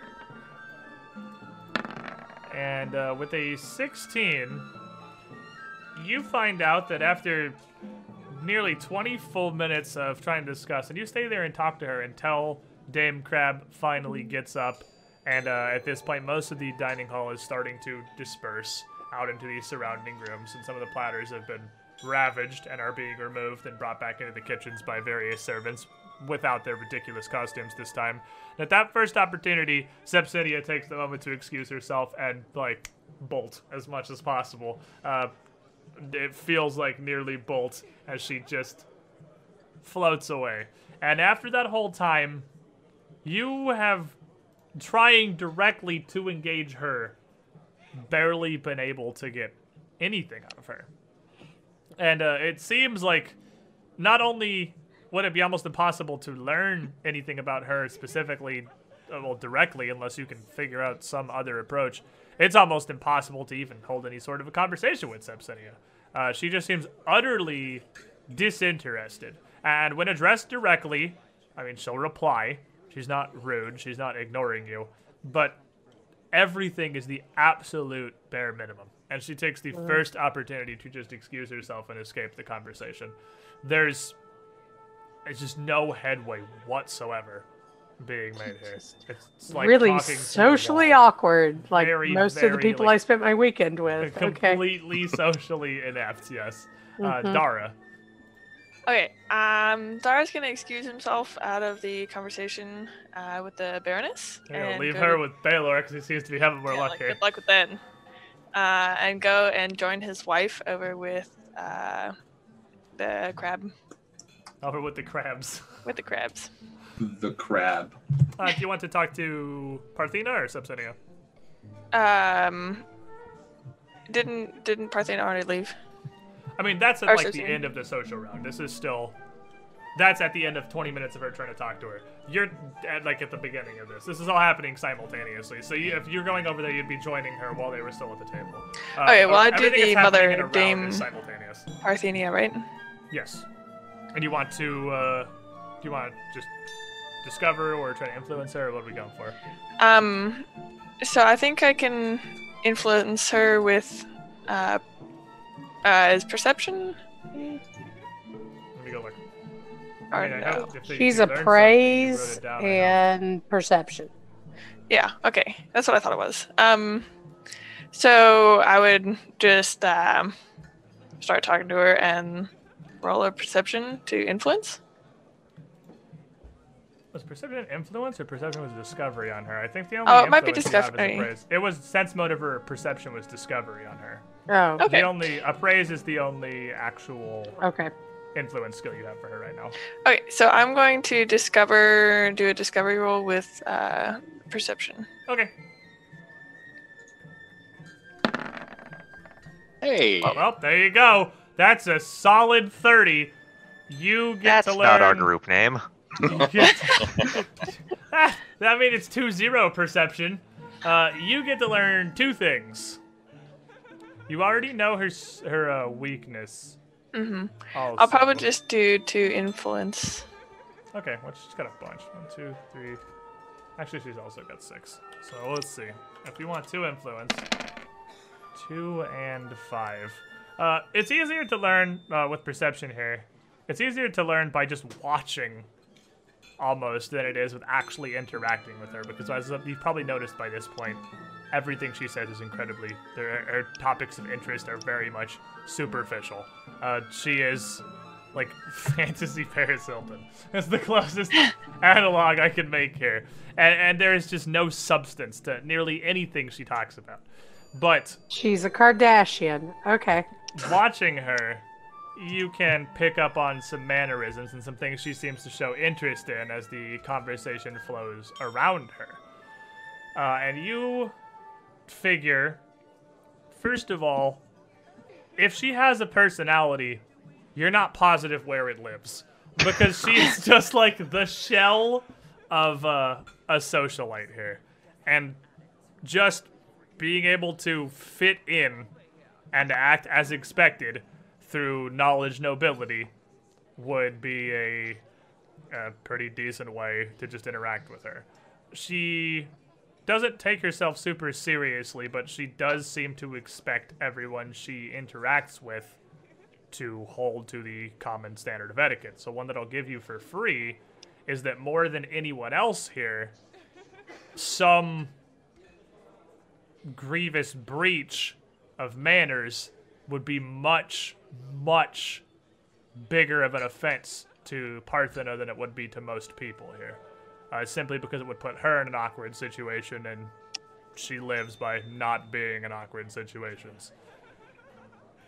Otherwise, she seemed to take a whole lot of interest in the goings-on of the servants, especially the meat parade from earlier, and you think that any kind of a performance would capture her attention quite easily, and she is possibly easier to just keep entertained like a child than she is to actually talk to. So any performance whatsoever would be A very good performance effective in getting check? it with Well, her. wherever I'm sorry, we did you say find the bard somebody could with use good performance for performance this? checks. Deal, Inori. No, you've got perform comedy, right? Yeah. That's been going great. Yeah, keep trying to roll that. No. Going That's great been for going him, too. fantastic so far. You've had a lot of success with Nels Perform Comedy. No. I don't think I've had a single dice roll on perform comedy over 10. No, I don't think you have either. Just like I me in don't think you've had very conversations. many attack rolls over 10, to be fair. Yeah, that's true. Wow. I am looking to discuss with the lost boy himself, Sir Ghoul Gerson. Okay, so you want to go talk to Oh, the lost boy. Seneschal. And Kiefer. the feast Hey there, here, Kiefer. you would think would be one of the few times that perhaps you would be off guard. And maybe, just maybe, in another world, at another Tanager Jubilee, he would have. But in light of the recent events with the crossbow trap, he is just not interested in conversation right now. So he is the only person at the moment that I guess you don't actually really have the ability to What- interact with. Not even if I was to ask him about what happened, or if he had any intel on He nothing. is not interested in sharing. On the lookout. Quick question about him. What's up? The crossbow in that icon, is that on his back or in his hands? It is not on him. He just has a No, short like in the longer picture. arm. Oh, in the picture, I think it's on. Look at the journal picture. The journal. I picture think is it's in bigger his than- hand. I'm pretty sure it's on his back. Oh, it is in his hand. You're right. Yes, Okay, it's because if it was on his back, it is much, much larger than it appears to be. It's in his hand, and somehow the string. Oh, it's kind of like up on his shoulder, basically. Okay. But yeah, he doesn't have that on him right now. He just has a sword. So, do you want to try elsewhere? Because he's not super interested right now. He is distracted by the crossbow bolt. Yeah, he's not going to give me any intel on that. Darn it. He's giving you nothing. Man. I don't like any of these right now. Well, you Oh. could just go try to learn, like, discover. I mean, there's never any downside to discovering. Like, if you flub an influence check really hard, it could be Yeah. bad. But discovery is just, like, the most casual of conversation. And there's never any real risk to trying to just sense motive for somebody, because it'll work. Sense motives for anyone to learn something somebody else could use more effectively. All right, I'll try that then with Lady Lucrezia. Lucrezia. Okay, you haven't. Nobody's actually spoken there yet. I think this is the one person so far that nobody has actually interacted with, which is why there's not a name below that. Yeah. So as you approach her, realizing she looks like someone of interest, and you're just kind of going around, like you said, what you just said. You hate all of these people. Exactly. You don't want to talk to any of these No. people. You're looking for someone else to talk to. And this is one of the last people in the room who seems to be interesting to you. She's a fairly small woman, actually. Kind of how I described the guy who spoke earlier at the group, the Earl Mercandus, that none of you had talked to before. She is almost kind of like the female version of her. She's very thin and pale, and similar to Sepsinia, she's just like very, very reserved, but not as socially awkward and literally trying to run away at all times as Sepsinia. She just seems like she's a very soft-spoken and quiet lady. And as you introduce yourself to her, she nods and smiles and extends her hand to you and introduces herself as Lady Lucrezia Marthane, who is a cousin visiting from Casimir. And she is one of the only people here who is also not from Murat County.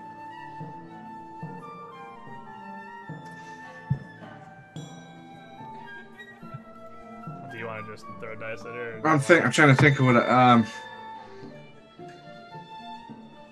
I'm trying to get a. I'm just gonna ask her how are you enjoying the party. Start. Well, it's been more than fine enough, of course. The Count Lothied is very much a hospitable man. All of my needs have been tended to. It's excellent. Yeah, they seem to have everything on lock here. You know, you got your jousts, you got your food, your beverages, assassination attempts, all that rolled into one. And she just kind of shakes her head. That was... I'd heard, traveling out to Murat here, that this was a much quieter kind of place, and that I could avoid the bustle and tomfoolery of Casimir. But it feels like home, I'll give it that. That's something that'd be more likely to happen in the streets of Lowtown, I'd imagine, than this palace out here. Is this normal? Is it just downplayed, or? You know, from where I'm from, it's kind of normal, but I'm just like you, out-of-towner. This seems a little off to me as well. Assassination attempts at a party, it's a wild day. From Murat either. I didn't know there were any other visitors here. I am very sorry. I'm not up on still trying to meet everyone here. There's so many names and so many faces. No, please. I'm doing the exact same thing right now. You're safe with me. Well, Lady Dentho, what brings you to Murat County? And if you want to just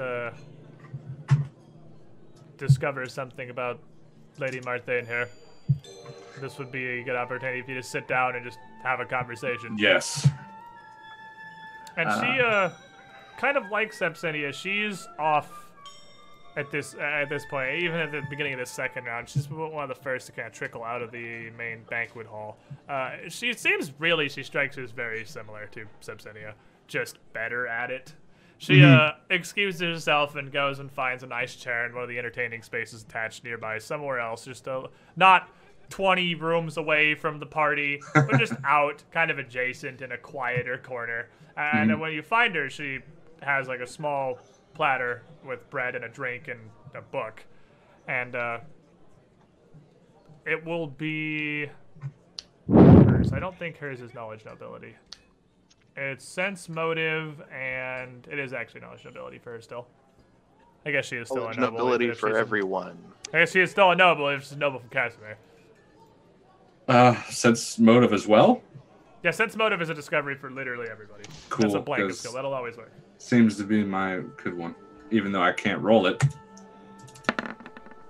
And No. I still can't. No, you can't. That is accurate. You definitely cannot roll it. So you talk to her some, but it's exactly like you said going into this. You're not really sure how to come at this. She's not even from town. Neither are you. You've never been to Casimir. You just don't even know how to begin to talk about anything. Two awkward people just staring at each other. What Lady Marthane is interested in. So there's just not. So the wine's pretty good. Yeah, it's like, hey, you. She's like, How about this bread? I haven't. She's like, hey, that's a nice book. She's like, yeah, have you read it? No. I It don't looks nice. have a lot of time to read. It's got a nice cover. It's yeah, it's just kind of you trying, but you're just not getting a foothold anywhere. Dice. Baylor. Well, Dara walked away from the conversation here. I guess it's time for me to take it over more. Step in here. She's weaker against knowledge geography, but I still feel like my diplomacy is better enough that I'd rather go with that. All right. So, if you want to influence her, how are you gonna try to diplomate? Because it's a good thing I realized that strengths and weaknesses are kind of pointless if we don't at least kind of like cover what you're trying to say. If you literally just like, I roll diplomacy, like the strengths don't matter because there's no way you can hit them. So what are you trying to do with that? See, that's a weird one for diplomacy. Yeah, because diplomacy is just kind of like general conversations. It's really open, actually. Yeah. You can just, I mean, that can be just that. What you talk about can just be functionally small talk, but small talk effectively. Like, it doesn't have to have substance. What you're talking about can be nothing. I guess that's more what I'm going for. Just like Dara was talking to her, and then he walked away, and I'm like, well, I don't want to leave her alone, so just small talk. How about the weather stuff. today? Give me some of that diplomacy. She's here. With an 18, you try to talk to her for a bit, and she just doesn't really seem interested at all in small talk. And like, try as you might, you give it a couple attempts until she finally, like, seemingly almost fed up, excuses herself directly and entirely from the conversation, and then turns to talk to the person standing right next to her. She doesn't go anywhere. She just excuses herself, as in, politely stop talking to me. And you get the feeling that not only did that not go great, and this is how influence skills work, so we're going to cover... I don't think this has actually happened yet, that it's been flubbed enough for that. You actually can no longer use diplomacy to influence Baroness Bynum. It's no longer an influence skill. For all of us, or for just him? For him. Okay. If you... with the influence system, you can basically... You can brick. It's possible to completely brick if you just screw up everything. Then, I mean, obviously that person doesn't want to talk to you anymore, and you're bricked. And if you mess up bad enough, if you get far enough below whatever the set DC is for that roll, you lose the ability to continue using that skill. If you do bad enough, including trying, like, rolling poorly on us, like just trying to throw a skill that's not an influence check for them at all, you can lose the ability to influence them entirely. So, which is why it's not a great idea to just YOLO out influence dice, because that can go really badly really fast. But Baylor can no longer use diplomacy to influence Bynum. That lasts for the Jubilee. So you can, of course, at a later occasion, try again, but for the rest of this social event here, you can make small talk with Bynum to try and make her like you more. That's gone. Oh, well. That leaves us with Nell. I'm going to walk over to Purple Finch, and I am going to ask Purple Finch if she would kindly distract Dame Crab for just a moment. I need to talk to Sepsinia. Okay, at this point, you already have, Kahina's already over there with Parthena and Sepsinia, and I'm pretty sure somebody else went over there. Who else went over there? Dara. Kahina and Dara are both already over there right now. But as long as I can get around Parthena without her pulling me into conversation. Well, the problem is, you can see Kahina is already trying to talk to Sepsinia. I just want to ask Sepsinia a question. Okay. I mean, well, she's not going to, like, literally ignore you. You can just ask her a question. Yeah. And you can politely excuse yourself from Dame Crab unless she, like, really narrows in. Well, basically, I just want to bother Sepsinia for a moment and ask if she would be interested in discussing literally what we already talked about, just more art and techniques and stuff at a later occasion. Not here surrounded her by out on a date. She looks not to here you. surrounded by a bunch of people where she's not comfortable. She looks at you and she looks kind of flustered immediately. And it's not even flustered so much as she just doesn't want to, but doesn't know how to politely put that into words.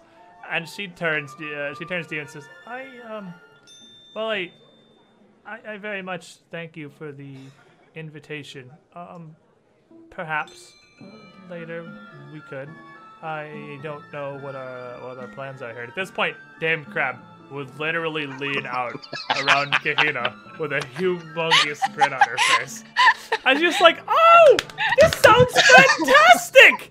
Yes, I've already asked your friend Lady Abendago here to come by for tea a week's time from the end of this Jubilee. If you could come with as well next weekend, that would be a fantastic opportunity." And so On a side note, she actually already did ask me, and I accepted the invitation to tea. Oh yeah, I think she asked all of you guys. Is what she did. She asked all of you, didn't she? She asked me directly. I know I that. think she asked Nell directly. Oh, she already did ask you directly. Yeah, She she asked did you say that's a me and fantastic Dara. idea for when you come by next weekend for the tea? And Yeah. she, Sepsinia kind of just like really slowly turns around and looks at her mom. And just turns back around, looks at Nell, just kind of nods, and she says, "Of course, yes. Thank you." You're welcome. And I will excuse myself, and I will go talk to Lord Titus. Oh, Oh, baby. I can't wait. So you make your way over to the Baby. Lothian table, or the Lothian end of the table, rather, where Titus is sitting, just conversing with these two hype men who are still seated nearby. And he turns and sees you and raises an eyebrow and says, "Oh, Sir Stalwart it was. Yes, that's correct. Oh, we were just as... Oh, I'm sorry, go ahead." Sure. I was a bit sad about our jousting matchup, you and I. No contact made, no fun in the sport. Would you be interested in a friendly duel later? Not now, of course. Just whenever is convenient. He kind of breathes in, and there's two guys with him just kind of raise their eyebrows and look at each other and smile. And Titus kind of like grimaces and smiles. And he turns around a bit, like halfway back towards Count Bartleby. And you can see Count Bartleby with an eyebrow raised just like staring at the two of you. He says, "You know, I don't really... I would. But here's a better idea. We had our go with the joust, but tomorrow we've the great pheasant hunt. And it seems like the perfect time to have a rematch, a better friendly competition, and see who can bag their quarry and bring it back to the palace first." I like your spirit in the challenge of things. I do. I will gladly go on the hunt, and we will see how things turn out. But I would love to have a duel sometime. First to disarm, and I believe it's 3 hits, correct? I'd love to. We'll find some time. Have no fear. Fantastic. I look forward to it. And he turns around to Count Lothian. Count Lothian still just kind of shifts his gaze to Titus, and Titus says, just puts his hands up. "It's a direct challenge, Bartleby. I can't much say no." Bartleby just shakes his head. "You can very much say no. This hardly seems the time or the place to be arranging such things. Sir Stalwart it was. I Yes. believe it's a bit early in the evening for you to be imposing yourself with this rather strange flexing you're doing." We were... Well, not we. I was being a bit childish earlier. I simply wanted to settle things in a more appropriate manner. Not through petty jokes and stuff. Just a friendly duel. Have some fun. I didn't feel satisfied with the outcome of our joust. I don't mean to Surprising. upset or anything. I simply just... Still in the mix of things, so to speak. Look, I understand, to the best I understand, you've been brought along as a sort of mercenary type. From a noble line, of course. I'm familiar with the stalwart heraldry. But don't you feel like this is a little... childish was a good word. I'll agree with your choice. Well, yes. But that's why I simply just want to settle it one way or another. I don't mean, like I said, too upset. And he takes a sip of his drink and then turns back to whoever he's seated next to there. So do you want to... Are you trying to dice Titus? Is that what we're going for? Or do you just want to challenge him to duel before you head off to greener pastures elsewhere? I don't really care to influence him. I simply just wanted to put this on the table before I go roll dice at Voynam. Oh, fair enough. We're going to join Team Voynam team. All right. Here, I was worried that I made the Count really mad. I think. Oh, see, I don't care if I make. I think the goal, actually, Inori, is to make the Count hate all of you as much as possible one day. What did me and Dora do? I think it's going pretty well so far. I mean, we're getting there. Yeah. We're on our way. I mean, we're gonna end up apologizing for the people we brought with us. Hey, your job's to go to Marat County and get in with the nobles and make them like you as much as possible. What? Did you say offend the Count immediately? Yes. Let's go. Like, all right, so... So I'm going to go So what do you want to over do to with Voynam, Voynam? and I'm going to roll intimidation dice, because obviously I myself have no clue what things would be said appropriately for this. Okay. So, well, I guess if the only thing I can really think of with you newly arrived as the barony heirs and the tribunes of Stockies is basically threatening, not so much directly.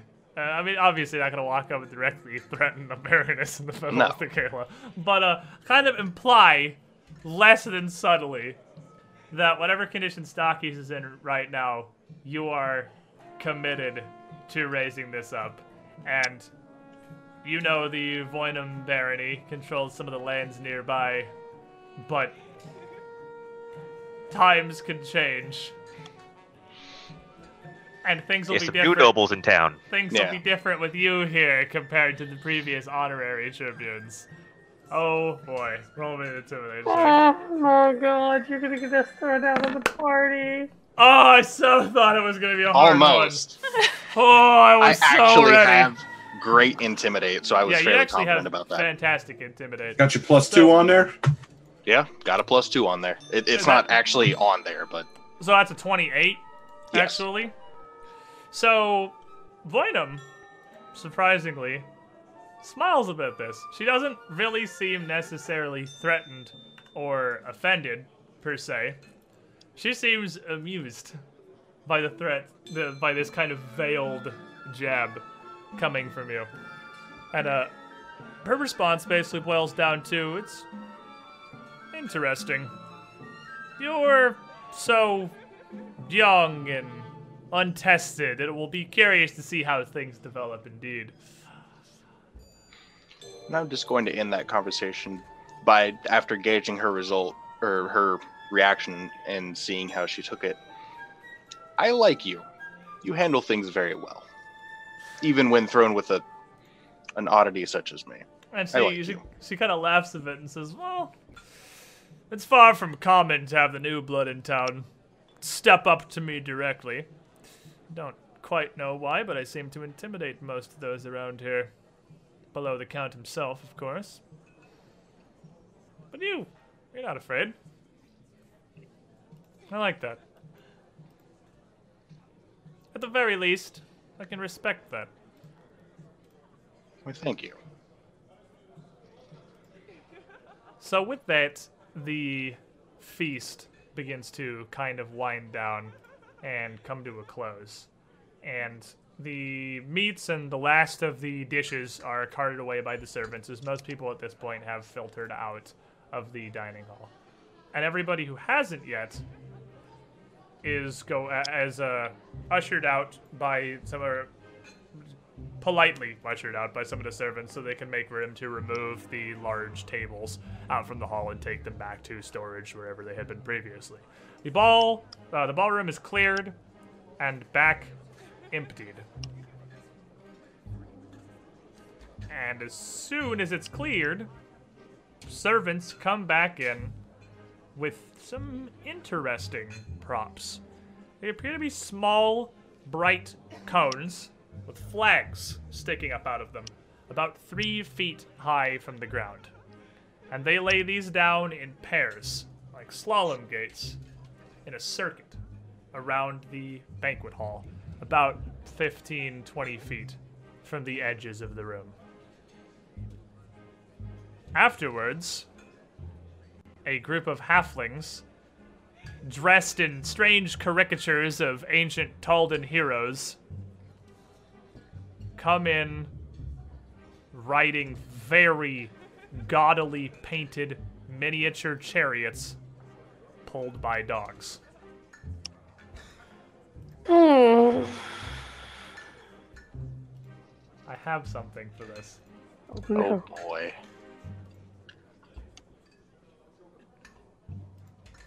There you go. Okay. 6 copies of this, but each dressed in a different fashion from the past centuries, and the chariot painted to match, come out into this kind of impromptu race course. And Baron Akera steps forward to announce, "Ladies and gentlemen of Taldan society, those of you present here, it is time for the great halfling dog chariot races." And with that, there is much cheering and applause throughout the party halls. Everyone moves back in towards the outside of the ballroom where he had been previously, where you were being assigned seats. Marat traditions seem Interesting. weird. This only seems to be getting more somewhat questionable as time passes. But We're gonna have to free some halflings before we leave, I think. this is a good opportunity for us here, I believe, to take a quick break before we head any further. So let's just do that. So you all arrange yourselves along the western end of the room. And let me go ahead and pull this map over here. So you guys are over yonder. You good, Chemmy? Not yet. Good to go. Looks like. Okay, cool. Everyone arranged themselves in this ballroom here, where all of these various halflings are ready, and for ease, I have given them each a very brightly colored dot and a number with which you can differentiate them fairly easily. And as all of the partygoers make their way in here, these various halflings are running their chariots into each other, jumping out and having mock fist fights and just committing general assorted buffoonery to the uproarious laughter of all of the nobles present. Everyone finds this incredibly hilarious. You're all a little... Well, I don't know. How do you guys feel about this? I'm not going to talk for you. How do we feel about this? Hesitant. I don't like it, Hesitant's a good word. but I'm It's gonna stupid. laugh It because looks it's still stupid. entertainment. No. It's a waste of time. So, Like the laugh is not genuine. Just it's entertainment. They're giving it to us. I'm gonna laugh. Oh. yeah, it's like, ha ha ha, this is Exactly. funny. Yeah. We're gonna performance fake it. Yep. Performance pretend to be having a good time. Mhm. I really wish there was a laughing version of that guy who was really excited about selling his stuff in the town. That would be great. That's okay, we can do without that. I've put some more assorted laughing in this. So, that's really creepy laughing. That's okay, we'll keep that. So, as you all arrange yourselves, and everyone's just kind of laughing and seriously having a good time, Baron Akera explains the situation here to a very, very much amused crowd. And it seems to be incredibly straightforward, as he puts it. The rules for the chariot race are very simple. Each of these halflings are going to race around the ballroom 3 times. And to spice these up, the servants will be providing each of you with these small sachets.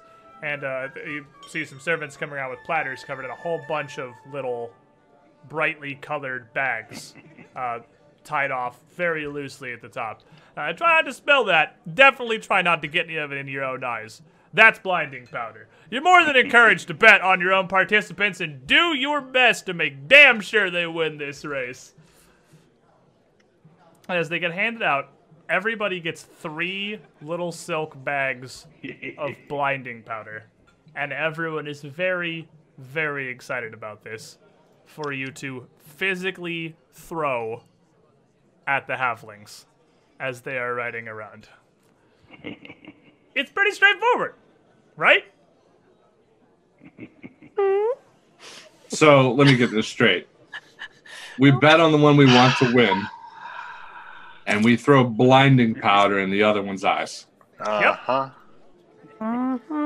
That's exactly how this goes.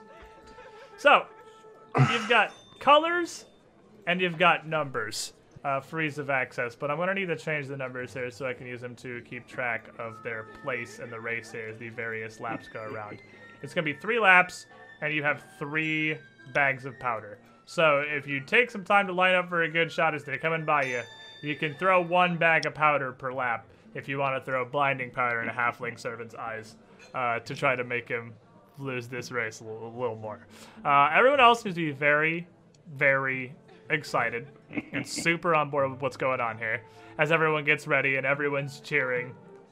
And the halflings bump into each other and jostle and continue just their general nonsense as they line up at the starting line here.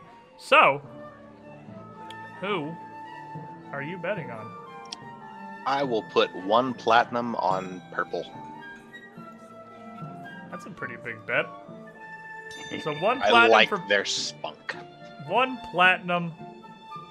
It's not like you can literally bet, but it's more of like a for fun thing. But you're like, I mean, if we're not actually betting, betting, then that's different. I mean, you definitely can. Let's actually. You want to be do like, that. hey, let's spice this up? I mean, But he said it's- we're welcome to make bets, so I'm making a Yeah, bet. it's more of a like just a you want your guy to win bet. It's not really a. I mean, I'm putting money not on it, expecting but if to you get want, my like money if you back. want to step forward and do that, you absolutely can. I will do that. He's used to. I want to put some money on this. I want to put a platinum down.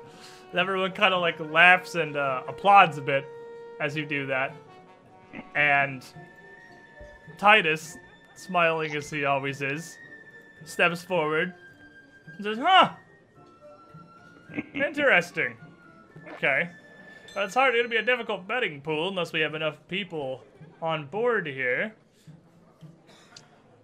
I mean, I can put in less if you guys feel that's a bit much. I just kind of jumped at it. And he just kind of laughs and looks back at the 2 people he's pretty much always got flanking him, and they kind of laugh with him, looking at you.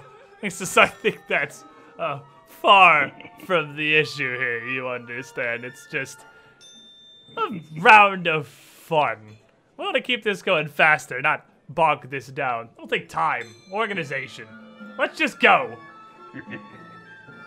But yours is purple, you say? Yes.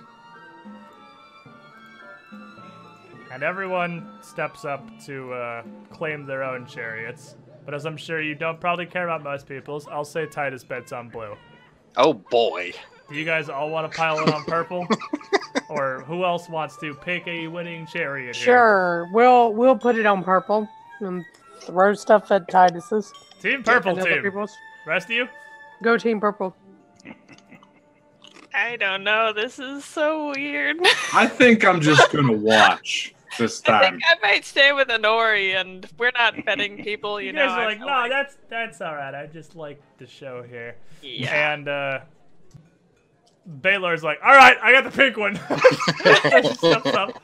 So as this begins, and as Okara gives it the countdown, 3, 2, 1, and they start off, and the chariots start taking off, well, vaguely in the direction of around the room.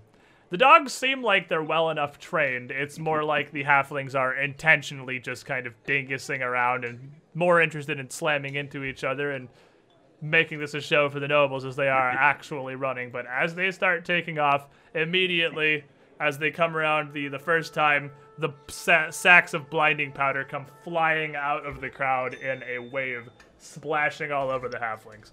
And you can see, just from the rest of them being thrown, that almost everyone's participating in this.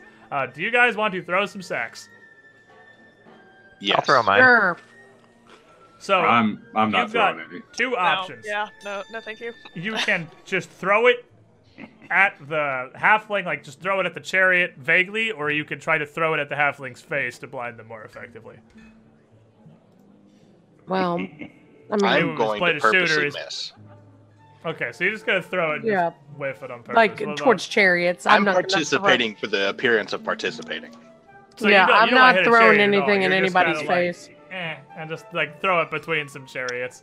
What about you, Kina? Yeah, she'll throw one probably in the direction of like the blue one.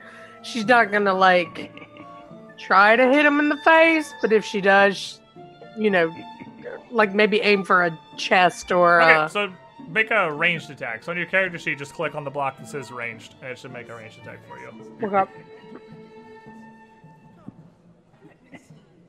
Now, most of the rest of the nobles are also not great at this. You've got people like Parthena Crab and Lady Lucrezia and this old guy with the cane tossing these. So for the most part, they're not really doing a fantastic job of throwing them. So the vast majority of them are just kind of whiffing and just hitting the ground around and just shattering this blinding dust across the floor to everyone's uproarious laughter. But Kahina, you absolutely.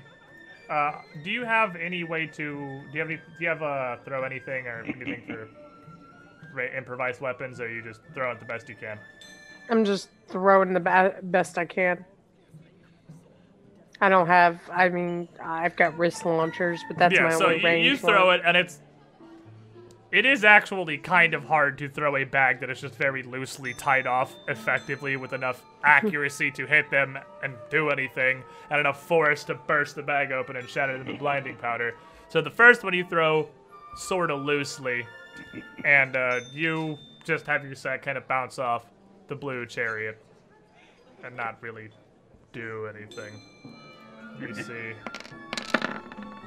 You roll Titus's boys here. Titus hits the purple rider in the face with the bag immediately at their first loop around. And the little halfling screams,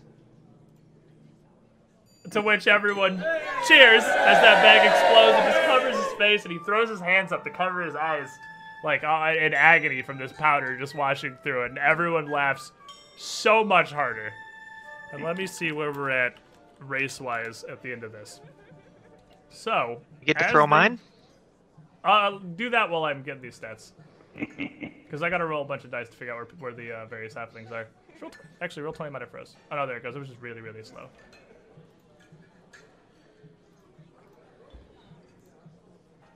Okay, 3, 4. This dude's laugh so creepy.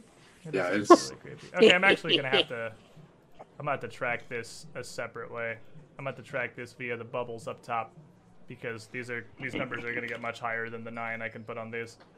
So that's okay. You get. Dude does have a really creepy laugh. Creepy, seditious noble laughs in here. You get a 9. gravel. You get an 8. You get a 7. And then we get another 8. And Baylor, you throw yours. Are you going for the eyes, or are you just going for hitting them? Just going for the blue guy. Okay, and you throw your sack as well, and you strike the blue chariot, and it kind of just bursts all over him and washes up over the halfling. And he just kind of throws his hand up in front of his face and keeps going, taking it like a champ because he didn't get beamed directly in the eye with a bag of blinding powder. But he definitely slows down a bit as he gets hit. And so he takes a -1. Other party goers hit the red one just hit his chariot, and they hit the orange one, just hitting their 2 chariots. And Titus hits your chariot. Oh, there's actually a lot of rolling dice to do for this. And yours swerves wildly, almost veering off out of the ballroom as the blinding powder just ruptures all over his eyes. But still, he manages to pull out in front of the red one. And he's doing pretty alright. Well, he's not really. He's not doing fantastic. I'm going to use this on the room from left to right to represent the lead right now. So up front, neck and neck, are blue and green. Blue, even after taking the 1 hit from the bag. Dead last is red, whose dog really just doesn't seem to be super interested in participating in the general events here. They lap around a second time. Who wants to throw bags? I'm gonna do the same thing I did last time. So Noah once again just kind of makes a show of throwing his and just throws it mostly at the ground, just shatters it. Dara and Inori are still just sort of standing there. You guys make me perception checks. All of us? Yes.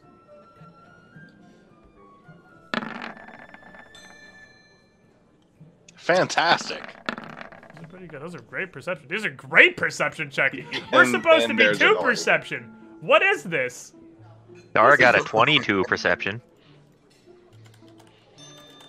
I mean, that is, I guess. Everybody here has a 2 to some extent, except for Inori. Yeah, we heard you the first time. Well, that was a different joke. Still counts. So all of you except Inori, because Inori at this point I would say is Not even like paying attention, really. Not even paying attention to this at all. He's like totally checked out his thing here. The rest of you would notice as you're looking around, because as much as you're participating, Baylor's having a good time. It seems he's going for it. But as you look around the room, you notice Sir Gusern in the back, kind of watching over this with a pretty disgusted look on his face. He's not even really trying to hide it. He is the only person in the room, other than also now Dara and Inori, who does not find this in any way funny. He actually looks like he's almost offended by the fact that this is happening, but he's not going to do anything to stop it. He's just going to stay where he is and do his job. He shares my sentiments. So, Kahina and Billy, you want to throw some bags? Yeah, we're not aiming for the face again, obviously. Alright, just aiming for the chariot. Just aiming. Well. I'll aim at the face. Oh, Oh, good lord. Baylor's going for face. Oh, baby. Baylor gets face. Baylor's Give him like, the I business. rarely get opportunities to mess people's days It's like, up. oh yeah, this is fantastic. I never get to do this stuff. And he throws it, he smacks him right in the face. And Kahina, you try to Just get a like an better, acid splash. Yeah, you try to get a better grip on yours and throw it a little bit harder so it'll burst. But it almost like falls apart in your hand. This is pretty actually kind of difficult to do to manage this properly. So Baylor, roll me a d6 so we can see how much you have negatively influenced this chariot. Oh, Of Oh, course baby. he wants to say. Oh, Of wow. course he does. As you roll a 6 here, you hit the blue chariot, and the rider just closes his eyes. No idea what's actually going on. It just like smashes his whole face together, pretty clearly in a lot of pain. And without any guidance for a moment, his dog just keeps running forward, almost into the wall, before the dog isn't going to run to the wall, and he just kind of steps to the side, and the blue chariot smashes into the northern wall of the ballroom. And everyone cries out and cheers as the halfling almost gets thrown out of this and just takes a second to desperately try to wipe his eyes and then get his dog back in the race. Titus, not to be outdone, is going to try real hard to screw up your dude too. And he whiffs it, actually. And the mayhem that's being caused here, he doesn't manage to hit yours. Meanwhile, the orange one, for some reason, is just kidding. Someone really doesn't like the orange one because just other people from the crowd are just pelting the hell out of the orange one. At this point, Red's Whoever bet dog- on green. Yeah, Red's dog appears to have completely and totally given up. and is just kind of sitting there, sniffing the ground, existing. And here's where we are now. Green, almost entirely unmolested, is pulling out a really commanding lead. At this point, nearly half a lap, nearing the finish line here, as he pulls away from the pack, and you and Pink are straight neck and neck. Hey, I am Pink. I'm good with this. Yeah, Blue's fallen oh yeah, you guys, both the two the party has bet on are like neck and neck for second and third here. Almost dead even. And as it come around for the final lap, who wants to throw some bags? I'm gonna try and hit the ceiling with mine. I mean, I'm joking. that's probably not whiff hard. it. I mean, I'm sure you could do it. Yeah, I'm just gonna whiff it. Hey, you just whip it. You just throw it out there, make the show of participating, but you, like you had the previous 2 times, just make no attempt to actually hit the halflings with this bag. Yeah. Of powder. It's like throwing it at the chariot wheels. Exactly. Like You're that, throwing it down yeah. at the ground, basically. What about you, Baylor and Kahina? Throwing it chariot, like not in the face. You hit it this time. You throw the bag, and you hit the chariot, but you just hit like down near the front of the chariot. The powder kind of splashes across it, and almost none of it actually goes up in the Blue Rider's eyes. Baylor. I mean, I gotta aim at green, right? If you want to win, you gotta aim it good. You go for the face, or you go for the body? Oh man. Keep going for the face. Go May as well. for the face. Oh! And you peg this one, and it sails over Green's shoulders, exploding almost near the back wall by where Baron Akara and Count Lothian are standing, which gets a really good laugh out of the party, and Akara like claps a bit. I has no idea who threw it, and all the mayhem that's going on here, and this glittering powder that is now just showering all over the ballroom here. Let's see where the racers are at as they come around for the finish line. Ooh, there's some high dice there. A low roll for Green as he starts to fall behind. All right, Red goes up to a total of 11. His dog started moving, but at this point he's an entire lap behind, so he's got like no real hope here. Blue goes up to 17. Green goes up to 22. Orange goes up to 12. Oh, Red's boy. got a friend in the dumpster. As Orange kind of like peters out as the dog gets kind of just blinded by the spray of powder that's coming up off the ground at this point. Purple goes to 15. And pink goes to 14. Which means we have this here. And with one last throw, Titus whips a bag right over the shoulder of the Purple Rider as well. And ending up with this as our final placing. Green wins it. Blue rallying to pull up second place. Green wins it by like a freaking mile. He's like half a lap ahead of the rest as he reins his dog to a stop and jumps off the cart and puts his hands in the air completely. Oh wait, hold on. I have the random bags. Oh, they can't affect the outcome at this point. But just for curiosity, does Green get to go the entire race? Not gonna get by bags. He actually does. Completely unaffected by bags, as someone just kind of throws a bag at the Red Rider. Stop. You don't get to win. And Red gets pegged and Blue gets pegged a bit near the end, but that doesn't bring him back enough for Purple to come back and win it. Green is the winner. Trellerick had Baron Akara walks forward clapping and like just grabs the halfling's little wrist as he's raising his fist like a winning fighter and puts it up in the air, and the Green is super excited and jumping around about this. And Purple just steps back almost immediately out of the chariot before it even comes to a stop and like kneels down on the ground shaking his head trying to get this dust out of his eyes as Blue is like got his eyes just squinched together. Yeah, Blue got Smashed hit hard. eyelids together as hard as he can as he staggers off the chariot and just makes a big show of looking around like he doesn't know where he is. Everyone's still just losing their minds laughing. Having the best time as this wraps up. Other than Gusang, who just truly does not appreciate whatever this is.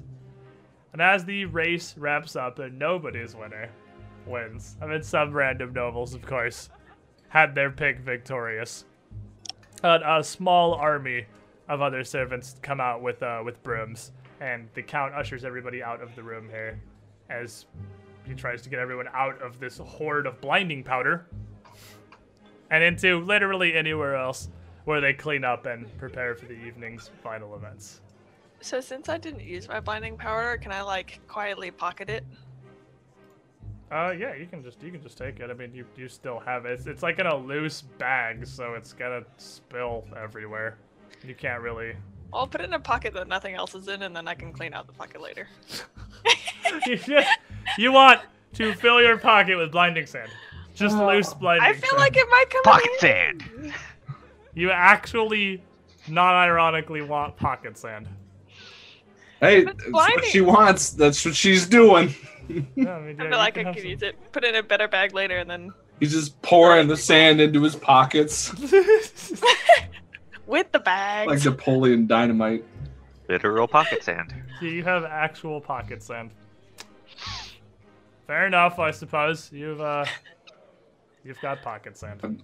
There's, I mean, standing right next to a noise, she's just gonna completely just open mouth stare at you as you do this. Just Like, what are you doing? no words. Just I just need it for later, guys. It's okay. What if I need this for? What if I need this? What if we get further down the road, and I wish I had a pocket full of blinding powder, just loose in my pants, I guess. What if the Black Swan or something shows up? Yeah, you never know when you're gonna need to throw some pocket sand at a beholder.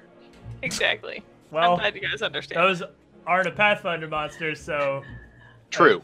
probably not a problem that you're gonna run into. But I didn't know the they were. area gets cleaned up. And at this point, this is a great event to take everybody's minds off of the earlier mishap with the Night Swan and the crossbow. There's nothing but pretty much good spirits abound at this point. Everyone is put. The mood of the party is brought completely back into the light by this halfling chariot races. Of course, still strikes you as a little odd, but hey, if it makes people happy, it makes people happy, right? I'm gonna go with the communism approach. It makes 6 people unhappy, 2 of which are in agonizing pain, but everybody else is happy. So, net positive, right? Is that how it works? Sure. I don't Maybe? think that it's a mathematical function. Why not? Happiness can be a mathematical Elaborate. function. Got to show your math. show your work. Show your workings. Show your math. workings. I mean, Bellows got 21 in. He could show you the math. Your hands So- are covered in this stuff. The That was last that halfling's event, face. Did you see me hit it? the last event of the evening, as the blinding powder is cleaned up, the racetrack taken down, and the floors cleaned from any marks from the chariots or damage from them slamming into each other or walls, is picked up and repaired, as the ballroom is prepared to be, well, a ballroom. The thing it's supposed to do, as the evening is going to wind down with some dancing. And this is, even more than the feast, a perfect opportunity for you to get in and try to talk to really anybody you need to. Out in the ballroom itself, there is dancing, and out in the outlying entertaining spaces around, all sticking to kind of the east end of the palace at this point, there is a bunch of card games going on. So you can really participate in either. If you don't want to dance in the ballroom, you can go play card games. If you want to dance in the ballroom, well, nearly everybody is in the ballroom. Except I'm going to let you go ahead and just take a guess as to which of the various nobles is not going to be in there. Should be fairly straightforward and not challenging.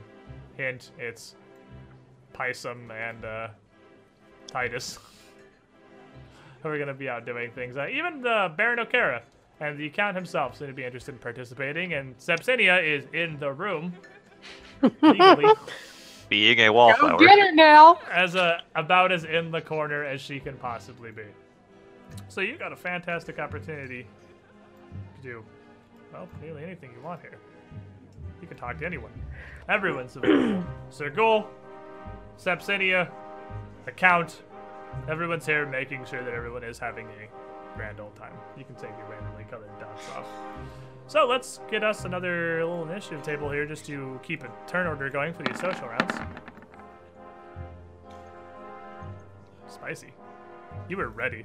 You were ready for action.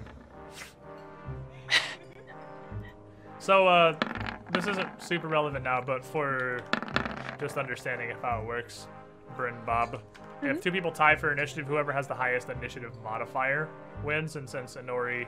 That's actually you. You have the higher initiative modifier. Since you have +8 and Inori has +2, you basically get like 10.5. God, +8? Wow.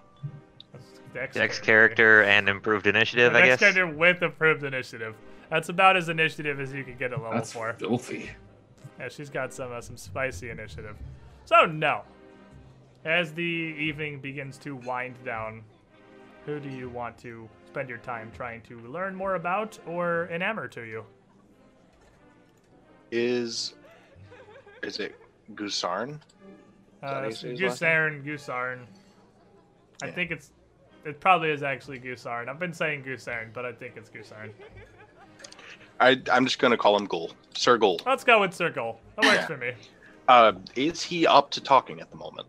He actually is. After the races and with the dancing here and everyone mostly confined to just this room and the room down below, and plenty of soldiers posted up both here and outside, he is more than down for a conversation at this point. Okay. I'll go spend my time with him. So you want to head over and talk to Sir Ghoul. Do you want to, like, talk to Sir Ghoul, or do you want to roll a check for Sir Ghoul? Depends. Is there anybody nearby who can hear what we're saying? Well, you're in a ballroom and a bunch of people dancing, so they're just kind of generally around. But it's not, like, super over the top or anything. I mean, no one's, like, right next to you. It's not packed. Enough that I could walk up to him and start a conversation and say that chariot event was atrocious. I did not expect to see that.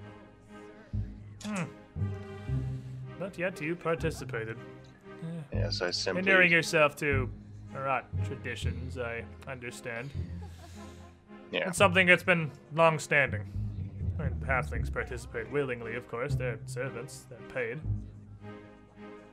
It's still, I've seen halfling racism from many different walks of life, and I don't enjoy seeing whether it perceived paid or otherwise just uncomfortable. Well, You it's seem to share the sentiment. hardly a matter of racism so much as it is logistics. I mean, we're far from going to fit 6 full-sized chariots in the Count's ballroom. I understand why the event is how it is. And as the newcomers from out of town here, I imagine you'd do well not to reject our customs and traditions. Of course. That's why I participated. I'm not about to reject They something may just because I be- don't understand it. So do you want to roll some dice? Roll some dice. Do you want to discover or do you want to influence? I don't know if you have influences for him. We have knowledge, nobility, and knowledge local, I guess, for discovery.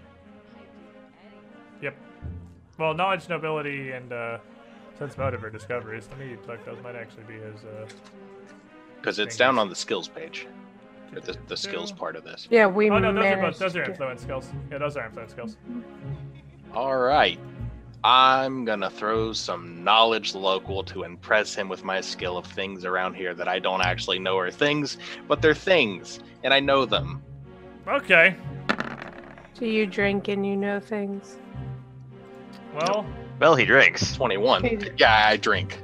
It makes me Definitely know drinks. things. he definitely drinks. I don't believe he knows things, and it's quite apparent in this conversation he doesn't know things. And while Sergius Saren doesn't really care any less about talking to you than he did previously, he certainly doesn't really seem interested in your show of things you don't know about Marat County. Starting off with how much you don't like their wholesome family traditions. And you can no longer use knowledge local to influence Gusane. He has really high DCs. Oof. Yeah, he's not a very friendly person. Baylor. Understandable. I guess I'm going to Lotheed. Bartleby. Greetings, Bartleby. Talk to him, or do you want to try to do some things? Well, I just wanted to mention I saw him at least casting a spell at Inori earlier. and Inori, yeah. just hope I didn't miss any interesting conversation of magic. Such a nerd. Oh, no, it was, you're not here, shut up. Oh, no, it was, simply a point of interest. I'd gotten the feeling that she was a magically inclined sort, just from interactions with her and the look of your group, but, I mean, you clearly are a man of knowledge. You bear a spell book. I imagine you still have that on your hair. Oh, yeah. You bear a spell book. You clearly seem to be the studious sort. But Nori, Lady Dentho, he wouldn't say Nori, was more of a question mark, an oddity.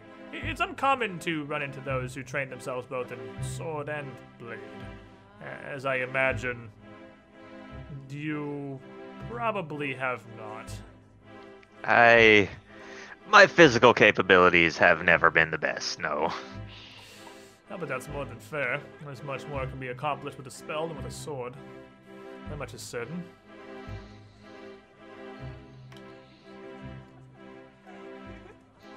So do you want to roll some dice? Talk about some magic? Be a nerd? I mean, we don't know influence skills on him. I could try Knowledge Arcana. You can. Just You talk can about just magic. go for it. Yeah, you can Do it. That's Hang actually a on. really good idea. just talk about magic. See how it goes. So let me ask this.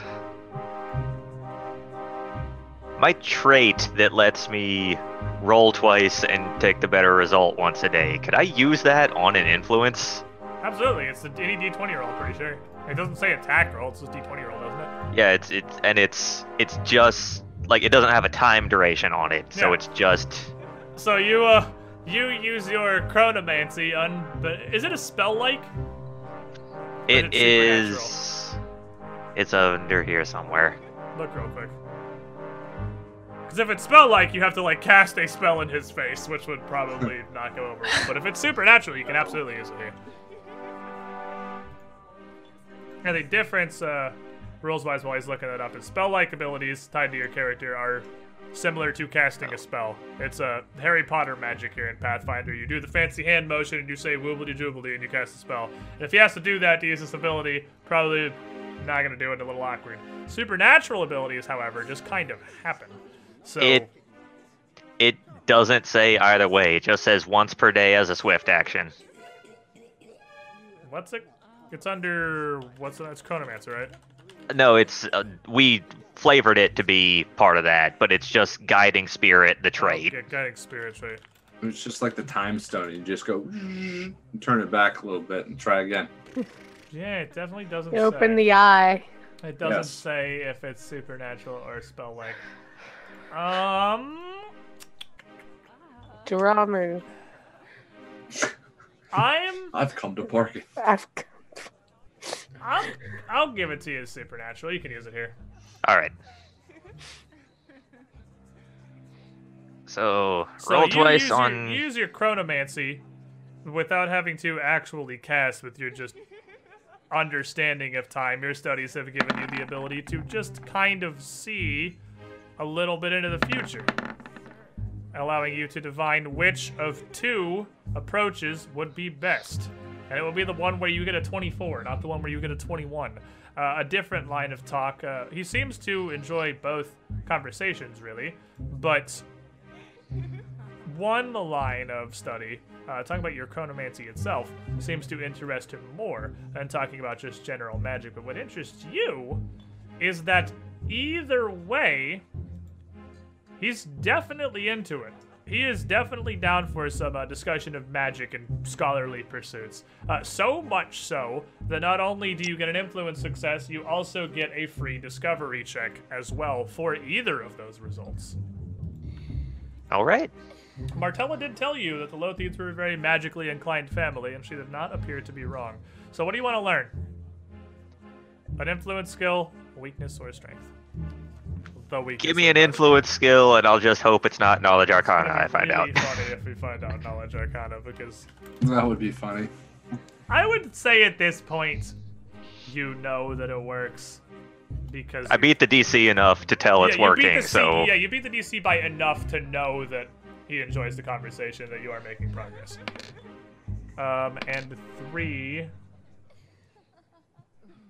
Knowledge Arcana. No. He's a knowledge arcana is the 1, and I'm just considering you to know that. You get the feeling that as much as he actually does for the first time enjoy this conversation, this is the first time he's really given you any real portion of his full attention. He doesn't really have a lot of care or interest for those he thinks are not useful to him or not interesting to him. You think you can use this. It's going to be easier to make an impression upon him with falsehoods when he's not really caring enough to really think about it or check whether or not they're even true or even feasible, really. Bluff checks would be okay on him. all right. Dara. Wait, I'm going to go over to the honorary tribune, who's Right, down. She is down below with where they've turned the dining table into a set of card games down here. Yeah. So I'm really interested. I'm gonna go up to her and ask, what do you think about the chariot races? And she, at this point, some degree of drunk, turns and smiles. And says, oh, no, that's fantastic, isn't it? The greatest form of entertainment they've got here. Well, aside from the joust. I've never been, I mean, maybe in my younger years, but a big one for hunting. So I'm not going to do a whole lot in the competition tomorrow. What? And halflings know how to put on a show, do they not? Quite. It was certainly something. Definitely a show. Okay. Well, I've got basically what I need out of her. I'm going to... Deal. Anyway. I'm going to, let's see. I guess I'll talk to her more about hunting, and go again with the survival. Okay. Yeah, there's no downside to keeping using the same skill over and over again. It's just if you roll really bad and lock yourself out of it, like a couple people Okay. have done, you gotta find something else. But as long as you're doing good on the rolls, there's no reason not to keep using it. Okay. So give me that survival check. That is a real rolly die that ended up on an 8 and giving you a 15. Is she Pisum? So yeah, I mean, you've talked to her before. She seems to be disliking you less than her initial impression. You talk about hunting some as you sit down and play some cards, but can't really tell if anything's super coming of it. It's not really obvious. Just to recap, if you don't really destroy the DC, you don't know if you're succeeding or failing. You got like a window of 10, basically. If you beat it by 5 or you fail by 5, you know you did good or you screwed up. But if you're in that 10-point window, Gotcha. you're not really sure how it's going. Hey, Nori. I want to get in on this card game down here. Okay. It's just Titus and Oh, of Honora course. down here right now. So you can talk to Titus or Honora. If that's what you want to do. Lay down the cards table. I'll say hi to Titus and ask him to deal me in if you don't mind. Oh, baby. We trying with Titus. Yeah, Alright. I'm What are you trying. going for? Oh, man. Do we? See, I don't have his token in my thing, so is there? Is he not in your journal? Let me double check. He should be in your journal if he's not. Let me fix that. I'm looking. I don't see him. I see. Oh no, there he is. My Yeah, my like, fault. You got him. I have a weakness written down, but I don't have any like. Yeah, because I don't think you know his influence skills. I think you just know the weakness. Yeah. While we're playing cards, just try to get a discovery check on him. See if he's Alright. Sense motive or knowledge nobility. yeah. Try this again. The sense motive show continues. The sense motive show has halted. And Dude, that's too high. It's too high. oh yeah, I still think a 16's enough to learn anything about him. It's not. 16's Well, you could just humor me a second and say, well, let me check.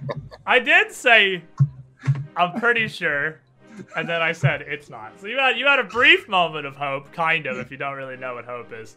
But There was a time last week. Kahina. Yeah. I think since she got the feeling that he wasn't really a fan of hers and she couldn't figure out why, I think Kahina kind of wants to know Baron Okara doesn't like her much. I think I'm she's tell going to you, ask. regardless of his first impressions with you, mechanically, you know that Baron Okara can't be influenced any further for the party. Like, he's already Okay. at helpful. Right. Well then. So I mean, you can talk to him, but you don't have an action you can use on him. Oh, okay. You can like talk to him because again, these rounds are like 30 minutes. Okay. All right. Well then, Kahina will be bold and she will go ask Bartleby if he wants to dance. We're going directly for the count here as you head up, and We talking magic over here? He No time politely for silly declines. dances. We talking magic over here. He is more occupied with his wine glass and his discussion of the arcane arts. Not really interested to dance. Oh. Well, maybe next time then. Why does Martha not have her name revealed now? I guess I'll go It's on talk to token, Dame obviously, Crab. Oh, baby! Dame Crab is super down for a talking. I bet she is. And she A would talking be, and a drinking. Dance she with would her. be super interested in talking to you, actually, about your Shellen friend, no Stalwart. I bet she is. And she would like to know more about him and his interests, and more specifically his plans or possibly intentions or dreams. Mm-hmm. Yeah, well, Kahina will be right about, making up all these lovely little tales and selling that nail to that family and talking up all our great plans. So I'm assuming, as the bard who wants to influence the lady who can be influenced by Perform, that you are going to roll some variant of a Perform check. Yes, After this, that is exactly what we're going to roll conversation with. wins. What are we going for? Oh,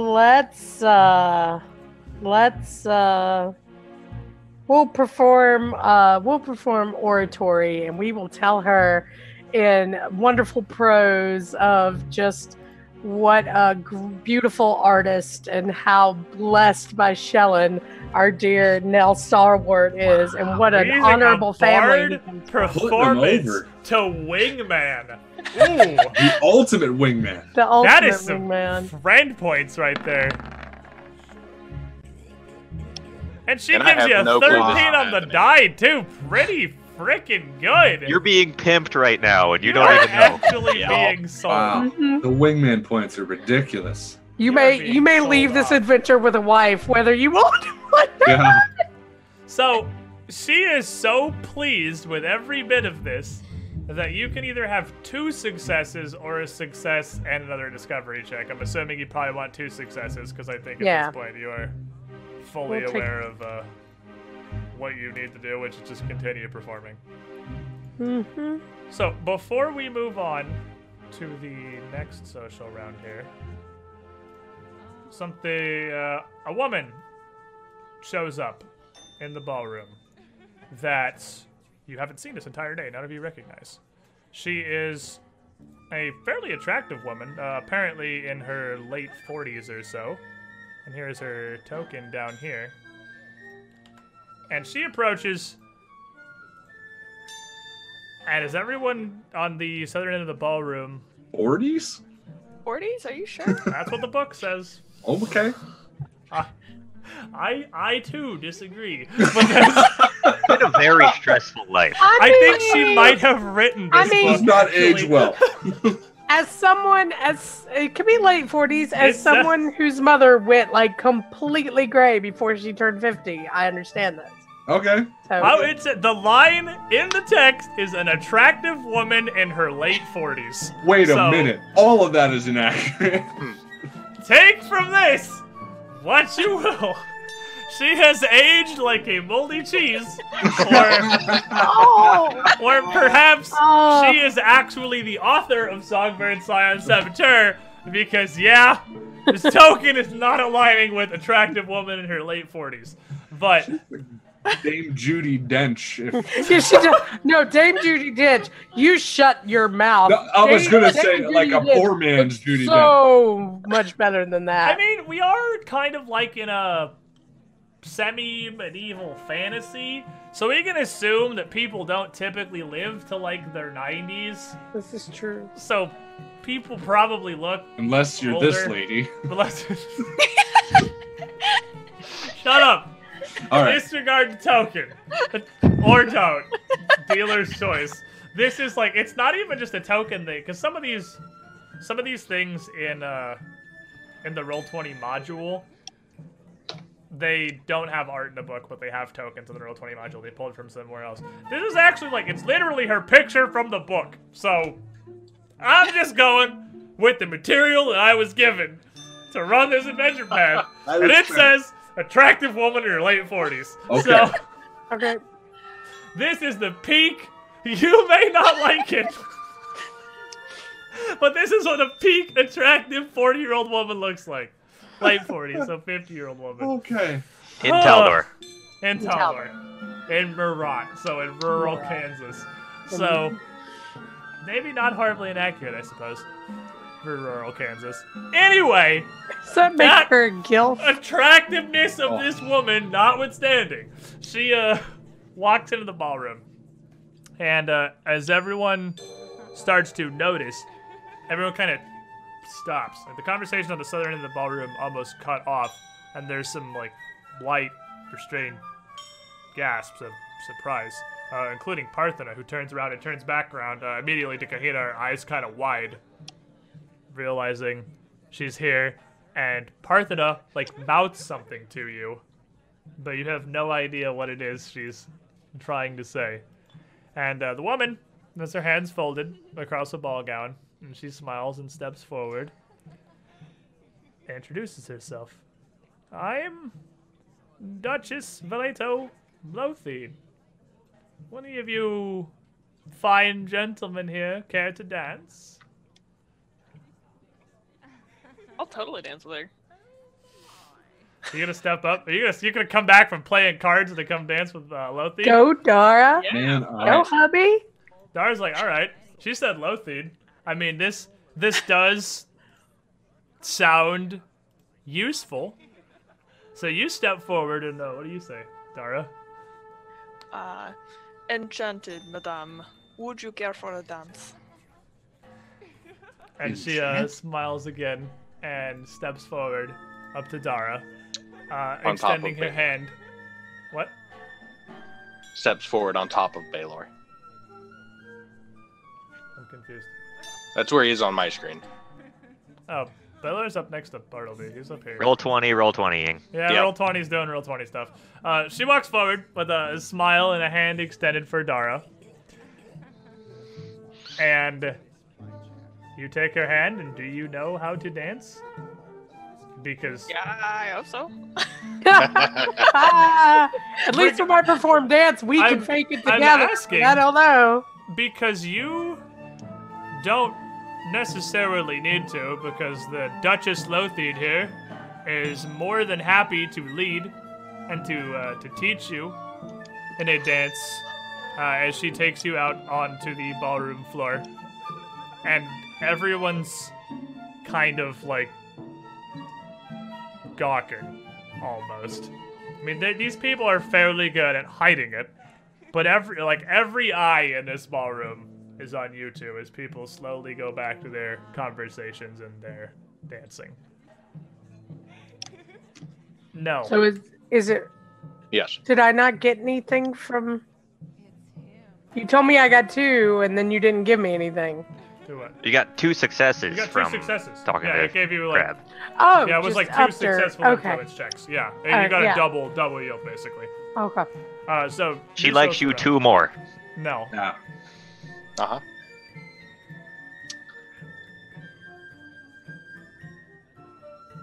Where are the cards being played? Down to the south in the dining area. Okay.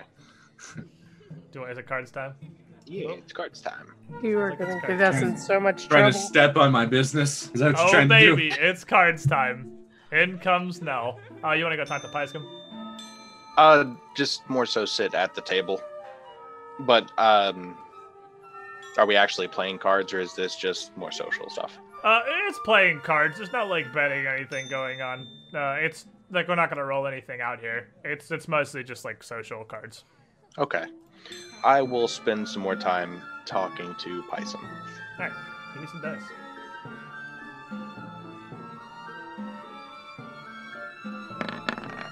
And this is me having a conversation about kind of the lay of the land. What's good economically wise? Where would be a decent idea to maybe try and set something up? Continuing our tavern conversation from earlier. That is a very good roll that I will give you. So, you talk to her, and again, just try to make a good impression. And you do a fantastic job of making a good impression, and you can have 2 successes, or you can have a success in discovery check if you want one for some reason. I'm pretty sure at this point you just want the 2 successes from her. Yeah. I have knowledge local. There's no reason for me to need it. Yeah, you don't need to know anything else about her. You got this one under control. If you're hitting the double success, you're pretty much good. Inori, I'm gonna skip initiative a bit. Are you staying at the card table here? Yeah, that was my plan. How do you guys keep trying to sense motive to Titus? Yeah. Gimme! You can do it! I believe in you. Yeah, I mean, I'm hoping just general card playing and socializing and, you know, just tomfoolery. Maybe I can break them down and we can kind of be a little bit more friendly. Yeah, theory. I mean, he's the only one here, and everyone who kind of, like, takes jabs and barbs sometimes, there maybe is a bit... Oh! It gave you the 19! He gave it to me! It gave it to you! Woo! Go by the log. Go by the log. That's why we do this. So you, my friend, get a double success. What 2 things do you want to learn about Titus? You're trying hard enough, and perhaps he just doesn't see you as enough of a threat that he kind of starts to open up a bit at least. You know his strength. You don't, I think, know any influence checks. He doesn't see Inori as a threat? I mean, in jousting maybe, but he doesn't. I forgot to factor in the 2 again. I don't know if it bumped it up to something else.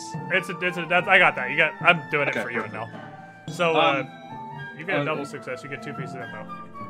Maybe an influence, like something. What is It's on it? 2 influences. Yeah. How many does he have? He's only got a couple, I think. Oh, wait, 1, 2, 3, 4, 5. He has 5. I'll just re-roll 6s. Thank you for building a 6. That's what I wanted. Of course. Don't. Okay. 2 and 5. You. Oh, these actually go together. So, you've met Titus. He's not a very serious man, and he doesn't really have a whole lot of, well, base respect for people that haven't earned it from him. And you've started to earn a bit after this joust. Don't get me wrong, he doesn't like you, but he at least kind of respects you a little bit now. And you're starting to figure out that really feels like it might actually be the only way to get in with Titus at all. You're not gonna make any progress talking to this guy. You're not gonna make any progress trying to have a conversation. You're gonna make progress through feats Oh, and actions, and both acrobatics less effectively, and raw strength and ability in the form of swim more effective. Just showing that you are someone he can physically respect are gonna be your best shots. Not So- expecting swim to come up. Has an As an influence influence. check. Social stuff. It lets all the skills do things. Yeah, there's people that have climb and swim as their influence skills. Didn't we come across someone in the? I'm not the really first- positive what, to be honest, as a GM, I'm kind of having a failing and I'm not sure what that represents. Do you just, like, talk about Michael Phelps or, like, how do Yeah. you use, I mean, you're not going to go outside and have a Well- swimming contest in Calothi's fountain, so I mean, I think it's more. Maybe so we that, are. Like people climb as a hobby, and you can again, it's talk just like about saying, techniques. like, showing you have physically intensive hobbies. Yeah, I don't really know. I'm not really sure how you use. I don't think Athletic talking area. about swimming would work with him. It would have to be like, hey, bro, let's swim across this thing, and then you have to beat him. So you just talk about the things you've done and talk about it well enough for him to know you're not But it doesn't lying have to about be it. Just swimming. It could be like snorkeling or like snorkeling or Snorkeling. things that you Snorkeling. found while like adventuring out in the ocean or whatever. Yeah, fair, I suppose. Just talking about your exploits being impressive. Does that I mean, mean when I knocked him unconscious that I actually gained level with him? He likes me more because of that? Yes. Yes! He actually went from hostile to unfriendly with you That's fantastic. when he destroyed him in the joust. But and you can tell he doesn't like you, but he dislikes you less than he did previously, That's an improvement in my book. and it's now almost like ribbing more than it is just actively trying to ruin your day. Up here, the ball continues as Dara and Duchess Lothid are the center of attention to everybody. There is literally a void around the two of you, as nobody seems to want to get closer than like 5 or 6 feet to the pair of you as you dance. And Duchess Lothid really takes the lead here. Ballroom dancing is probably something that would be at least a little unfamiliar to Dara, and maybe if he's been introduced before, he's not great at it. She takes the lead very directly and very closely. You're not sure if people that just met each other are usually this physically His close. wife is like, his wife is right there. Dancing. That would be Countess. That's not his wife. This is the Duchess. No, my wife. No, Oh, your wife is like. Tara's wife. She neither knows nor cares. She's I a. figured as much. God, have some fun. We Regardless have of very what it open is. relationship. Yeah, Duchess Lothid just got here, doesn't know that, and is very quite forward. And as you dance, you discuss some. And the first thing that comes up is she's like, I don't recognize you. There's a few new faces at the Jubilee this year. Are you, Assyrian Garundi Rahadumi, perhaps? I am Assyrian. Me and my group just came in. We are new to the area. Ooh, exotic. Exotic indeed. What brings you to the distant lands of our humble Marat County? Well, we just came into some land and are here to see what is out here. Oh, some I've heard land that it's- out around these parts. So you'll be staying then. Yes, that is the plan. Oh, fantastic. You're a very proficient dancer, Sir Ralston. Not many pick it up as quickly as you do. Not many have such a talented helper. I would like to thank you for giving an opportunity to not have to hit on Shenmue for once. Because this never happens to me. I always have to hit on Shenmue. I swear to God. I don't know why. Hey, there was what's his Or name? you in Skull and Pierce. Shackles. There was Pierce. There was Pierce. There was There's what's Pierce. his name, reflecting exactly how much Mickey cared about that relationship. But regardless, I feel like it's always been Shenmue recently. I mean, I'm But, trying to set up something as well. We're going for it. We're going for it. Good. A dirt. But for once, the player behind the character I get to hit on is actually my girlfriend, and this is way less awkward. I'm okay with this. So, as you dance, and the first song, or whatever song you were dancing to, the first one as after she had arrived, ends. Bartleby immediately detaches himself from Baylor, cutting away mid-sentence, if he has to stride quickly over to the pair of you dancing. And he puts on like even as much as he may try to be hiding it, a very forced smile.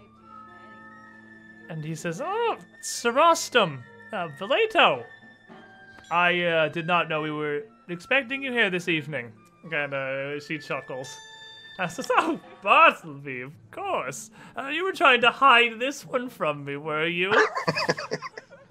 And Bartleby puts grabs her by the arm, kind of aggressively, and says, "Oh, no, I'd never dream of doing such a thing. Come, let me have a word with you elsewhere." And he takes her and escorts her out of the ballroom very, very quickly, and out of this entire area, just gone across the palace to somewhere else. And you just left kind of staying there, and I chuckle a bit and walk over to my wife and Yeah. wrap my arm around her. And wasn't that a lovely lady? She seemed very enchanting, dear. And then I guess we turn to Dame Crab and be like, Who is this? Lofi, who is this? She's very, very fun. And Dame Crab kind of wringing her hands is like, well, that's Duchess Lothian. She's a bit of an oddity. I don't think Bartleby expected her to make an appearance at all, much less tonight. She's reclusive, generally. I believe this is the first time I've seen her at one of the Tanager Jubilees. I don't know what she's done, really, but I feel like there's some offense or some embarrassment, because the Count seems to go to great lengths to keep her away from the general public. I don't rightly know. Sure is an interesting bit of gossip, though, and oh my, you, Sir Rostam, taking the dance with her. It'll be interesting indeed. I feel like Does that's more damage control to be done at another time. Does she reside here? Yes, she lives here in the palace, of course, with the rest of the Lothians, but she never really comes out. I know her bedroom is up in the tower, but she's usually sequestered away during these kind of events. I thought she was simply shy. I've never seen anything like this happen. Oh. I've never seen the Count so disturbed, it seemed. That's disturbing. She just seemed like she wanted to come and have a good time, like the rest of us. She seemed like a very charming It lady. makes you wonder, doesn't it? But another time. This is the Count's family, after all. I mean, so that we can discuss this later at my own estate, perhaps. As well as, if you want to talk about an interesting bit of gossip, Lady Marthane, the visiting one from Casimir, has it for the Baron, I believe. Okera? Of course. She has no lands here. I honestly not even positive who it is she's got relationship to here, but from what I understand, she's here to marry into a barony. Oh. So Very while we're here, do either of the two of you want to use your social round here on Dame Crab? Yeah, we might as well. Guessing the bard might hang out and perform some more because I gave a bard an opportunity to use performance, so I'm assuming it's not going to stop anytime soon. Yeah. Bard's gonna keep going. Bard it up! Bard it Give up. me that performance. Roll that hot. Sometimes I bardic- wonder why I bother rolling initiative. Well, it's very least initiative we use here. Just kind of to somewhat organize, and then I know Baylor is last, so we have left for this round. Right. Give me that performance. Whatcha? I am the And one. there it is. You know On what's cue. great is your perform. I mean, it's bard powers. Your perform is powers. high enough that with a 1, you still don't offend her. So you don't get locked out. Even with a 1, you don't get locked out of using perform. Like, you're still fine. You, I'm pretty sure each of us has a skill like that. Yeah, you actually can't lock yourself out of perform with Dame Crab. So you're okay with that. Dara, you want to go for one as well? I'm actually going to do. You Do put your people mic a little run out closer, of you get influence quiet. skills? Yeah, how many do you know for Crab? 3. She's got more. Okay. What So do you know? I don't have anything that can influence her. So I'm going much to notice her acting very strangely and roll a perception for Discovery? to find another discovery. Okay. And do you want to learn another influence skill, I assume? Yeah. Not the 1, that's the 5. But I think 5 is enough. 5's actually not enough to learn anything about her, unfortunately. Okay. She was very distracted by her gossip she's Very been distracted. taken away in here. And the two of you are stuck once again in the black hole of superficial hearsay with Dame Crab that never seems to go anywhere. Baylor, I believe that just leaves you. The Count has kind of hurried off. He I know has. why Purple Finch doesn't have a name.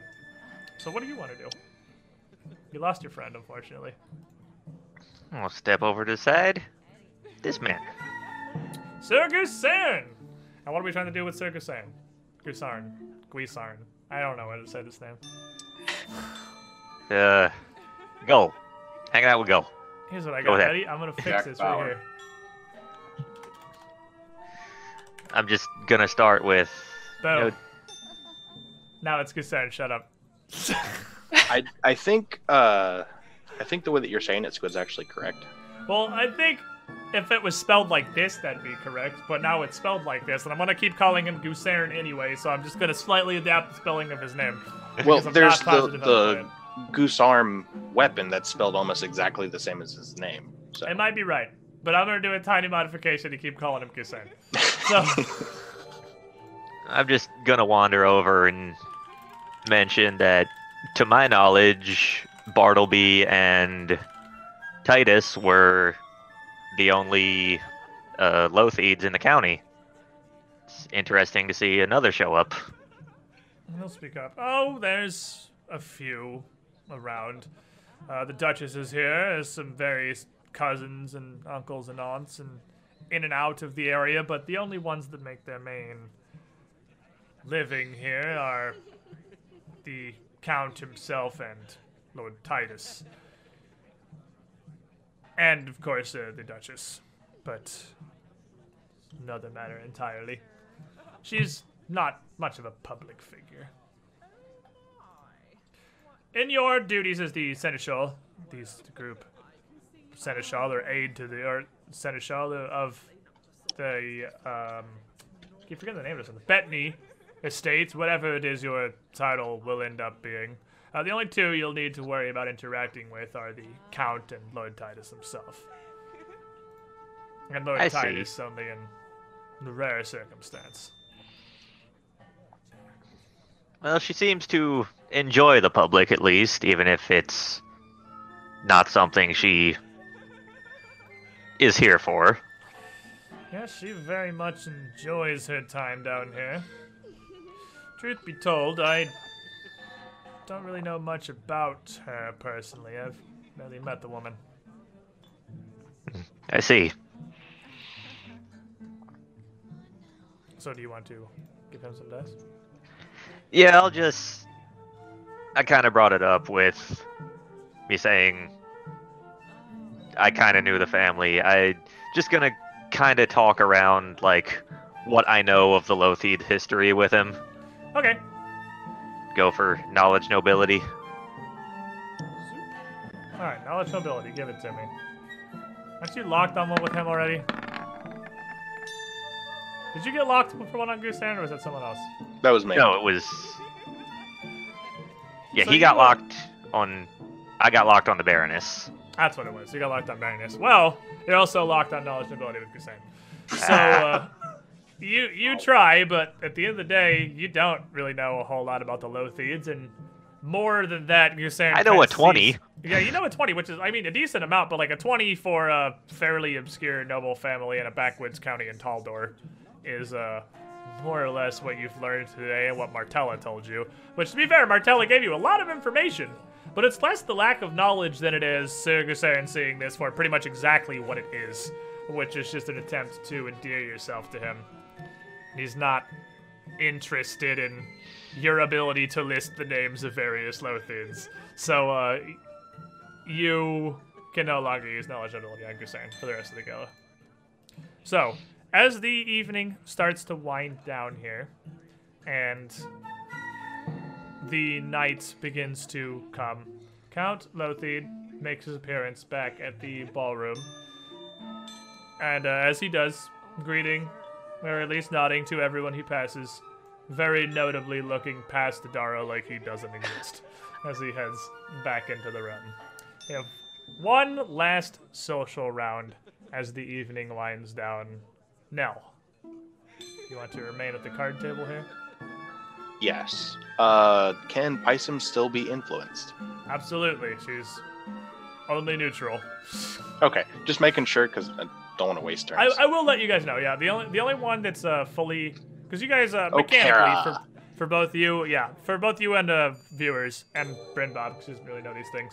There's like a 5-tier scale of people's general attitude for you that goes from hostile, which is the lowest, which is like will actively try to initiate your downfall, will act against you, will in some cases fight or attack you, is working directly against you.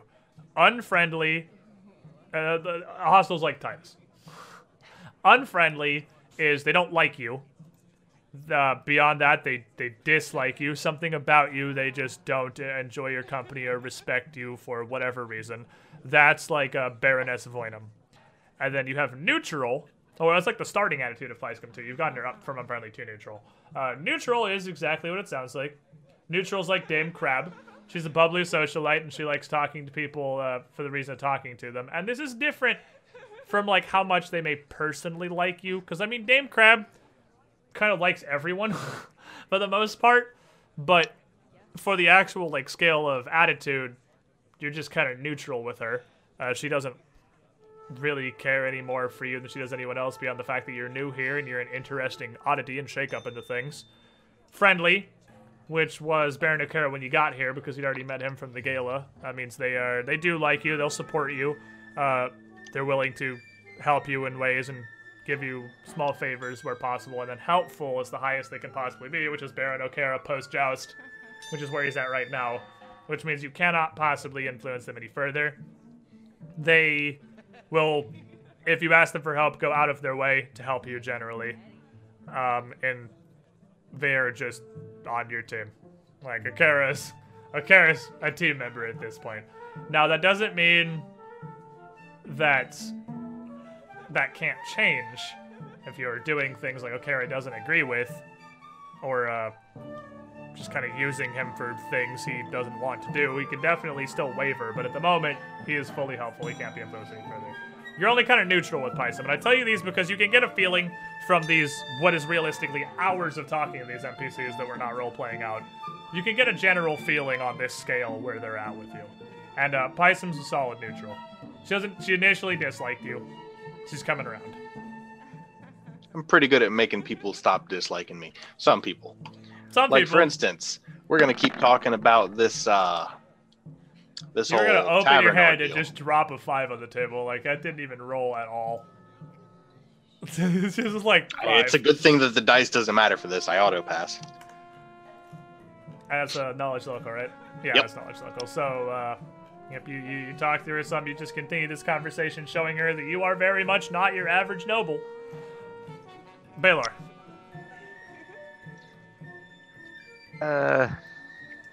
Low feedback. I'm gonna see if I can get back to him if he wants to continue our conversation where it left off.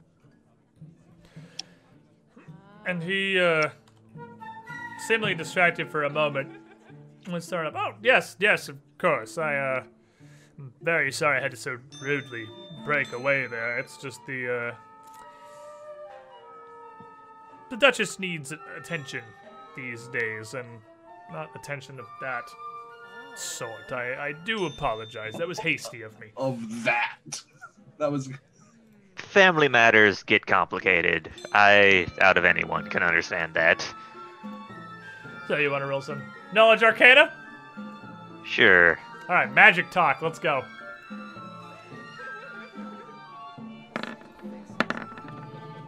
With a 24. Another 24. Yep, you get once again you get one success and you get a discovery check, just like you did last time. Let me see if I can give me a weakness on him. Okay, let's give you his weakness. What is his weakness, out of raw curiosity? Because I haven't actually looked. So Bartleby, he is really enjoying this conversation, and he is really enjoying how much you know in this conversation. But beyond that, you have picked up, as he talks some about artifacts that he has collected or acquired, specifically ones that he has been given on various occasions as gifts from visitors or other nobles of the area, or other wizards from outlying colleges he's spoken with. He takes these things very much to heart, and he has a lot of sentimentality for physical, things of interest that have been given to him, that have thought put behind them. And you figure this one works a little different than most of the other ones. If you were to give him a magical artifact or an antique or even a spell book that was not so cheap as to be insulting to account, so say at least 250 gold, you would permanently enamor yourself to him a bit more. And he would be much more open to listening to what you have to say. Dara. I'm going to try my luck again with Dame Crab. Okay. And roll a sense motive this time. Change things up. Okay.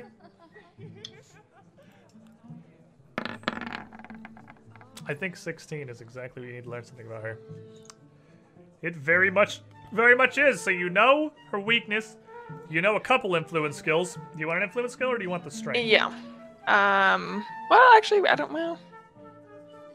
I don't think How we have much any do the strength. strengths? How much do the strengths affect anything exactly? A strength stuff is we if need you to avoid. try to something to avoid. If you try talking to her about whatever her strength is, you are going to take a big, mechanically with how influence rolls work, a -4 penalty to your roll.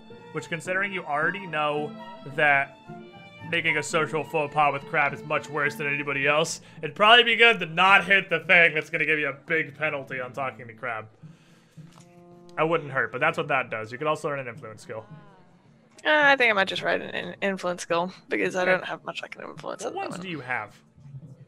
We currently have knowledge, ability, appraise, and performance check. Knowledge, ability, appraise, and performance. Dame Crab can also be swayed with knowledge local for the opposite reason as a lot of everybody else, because gossip. And if you know enough to join her in her adventures in gossip, boy howdy, is that the best way to get in with Dame Crab. Shocker. What about you, Honori? I mean, it's hard to deny It's that the only person who Titus doesn't hate. Are we going to continue trying? she's rolling off the success. She feels like she's getting somewhere. Gotta keep it going. Hopefully, All right. see if we can get maybe a few more on the man here. Yes, sense motive. Yeah. Or knowledge, nobility, whichever one you're using. Pretty sure it's both. Oh! Ooh, that's pretty good. And with a 23, you get to learn another thing. You already know his weakness. You know an influence skill. Do you want another one? Oh, you got 2 influence skills actually. Another influence skill, actually. Maybe actually So hit. you got swim and acrobatics. Yeah. This Maybe is a something D3 better. now. Okay, a 2. Well, what's his last name? Lotheed. What is he? Cassava. Lotheed Cassava. He has like one of those double last names. Lotheed Cassava, but Lotheed is what I was going for, yes. He's a noble. And he very much enjoys his noble life. And if you can't relate to this high-class existence, you can have a tough time connecting with him. Knowledge nobility is a pretty good one for him, too. Okay. And Kahina, our final influence check of the evening. Both literally and out of game. Okay. All right. We're gonna try not to roll badly on that. That's generally what we this go time. for. So let's go. I'm gonna perform just slightly more. That was slightly. Slightly. Congratulations! By You definition, pass. that is the most slightly more you could have performed.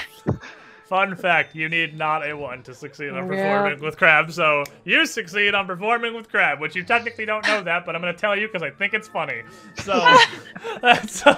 Cool. that's one influence for her to Give- wrap up the night here.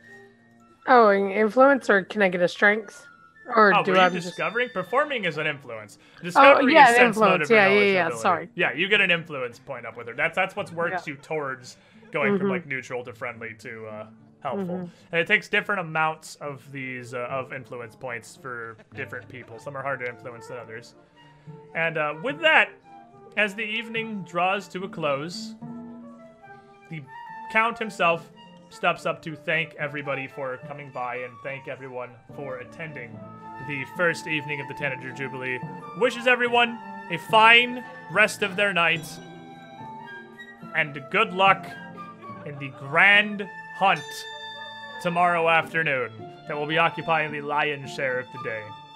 The breakfast is going to be served out in the garden tomorrow morning, half an hour after sunrise. So he welcomes everyone to a light morning meal before everyone heads out for the main event of the show. And with that, everyone says their goodbyes, splits off. Crab bothers you once more about coming to visit her next weekend. And Purplefinch hails your carriage back around to take you back out to the guest houses. Is there anything any of you want to do before you leave the palace tonight? I would actually like to talk to Pysum about the rules and everything of the hunt, just to get an idea of what I'm getting into ahead of time. All right, so you talk to Pysum, and she's like, and she speaks up. Oh, right, of course. I totally forgot. This is it's a rather straightforward event we got going on here. There's nothing terribly complicated. You're more than welcome to bring whatever armors or weapons you think would be effective or fun in the name of entertainment. Everybody's given their own quarry, and once the first trumpets sound, they're given, I believe, it's an hour for a good sporting chance to go out into the surrounding woods, try and find a good hiding place, do whatever it is they're gonna do before the hunters set off after them. And the first one to return with their quarry wins the hunt. Is our quarry halflings? Oh, Are we Well, capturing halflings and just kind of not- carrying them back? not all of them, no. It's just general servants. We got a bunch of costumes. She puts up this air quotes, the pheasant hunt, the peasant hunt. We got them a real bright, colorful clothing, some feathered headdresses. It's a whole lot of good fun. We're not killing them, of Just course. capturing. Oh yeah, I mean, if you got to, you're more than free to hobble them with an arrow or a couple of blows. Just don't murder the poor fellows if you can help it. Of course. Well, that at least lets me know what I should pick up. Thank you. No problem. We'll see you tomorrow afternoon. Like I said, I'm not going to be hunting out myself, but it's a good round of fun for everyone. Very glad I do non-lethal damage with my spells then. You're So going gonna to be insult some hunting- people as they're I'm gonna running away. I'm gonna insult some Wait. Corey. So it's not a joke. Like it's literally halflings. Yeah. Is that Oh, what- it's people Mhm. dressed up like What? animals. I thought they were just like jabbing at each other a little bit, but okay. We're No. hunting people. The ultimate Yeah. game. Hunting people. The original he battle royale. Quite directly said you are The free most dangerous to, game. Like, I'm you are free to mad. bring bows and swords and hit them until they're unconscious and then drag them back. She said we're not supposed to kill them, but she didn't seem terribly Worried offended about about that it, yeah. possibly happening. You I'm are hunting. gonna suggest peasants that tomorrow. Nell leave his shield with Eutropia's picture painted on it at home. Well, I mean, he didn't bring it to the first day, so I'm gonna assume he's not gonna bring it to the second either, because you probably don't want to bring the Hey, guys, Eutropian look at my shield. into to this whole thing here. I painted. I this. mean, I had it. I just didn't actually like bring it inside, so I guess it was still in the. Yeah, but you didn't, Yeah. have, like, you didn't have it on you at the palace. You like Yeah. you have it. No, on your that would be stuff, yeah. stupid. Yeah, I mean, I'm like, you're not dumb. Like, you're not carrying around his shield with Eutropia's face painted on Yeah. it. Like, I'm assuming you. I didn't actually ask you because I just assumed you were smart enough to not do that. No, because remember, I had to use one of their shields. Right. Oh yeah, for the joust. That's right. So, Purple Finch takes you all back in the carriage, back to the guest houses where you're free to relax for whatever time. It's well past sundown at this point and well into the night, so it's not a terrible idea to just go to sleep and rest up for the peasant hunt that's coming tomorrow. The events of this gala seem to be getting more and more questionable as this You goes. think?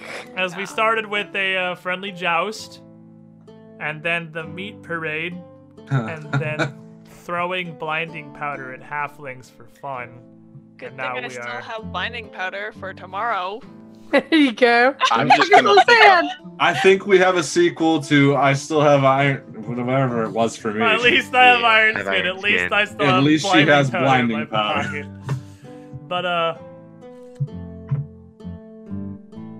Would I be able to go pick up a longbow? It would be difficult to find time, but you could probably ask for one. Yeah, Purple Finch should probably get you one. So, Okay. each of you, is there anything else you want to do before you go to sleep for the night? I think, having already filled Dara in, she, since we already scanned for, magic, and maybe do that again, maybe detect magic again, make sure we have no magical bugs or hearing.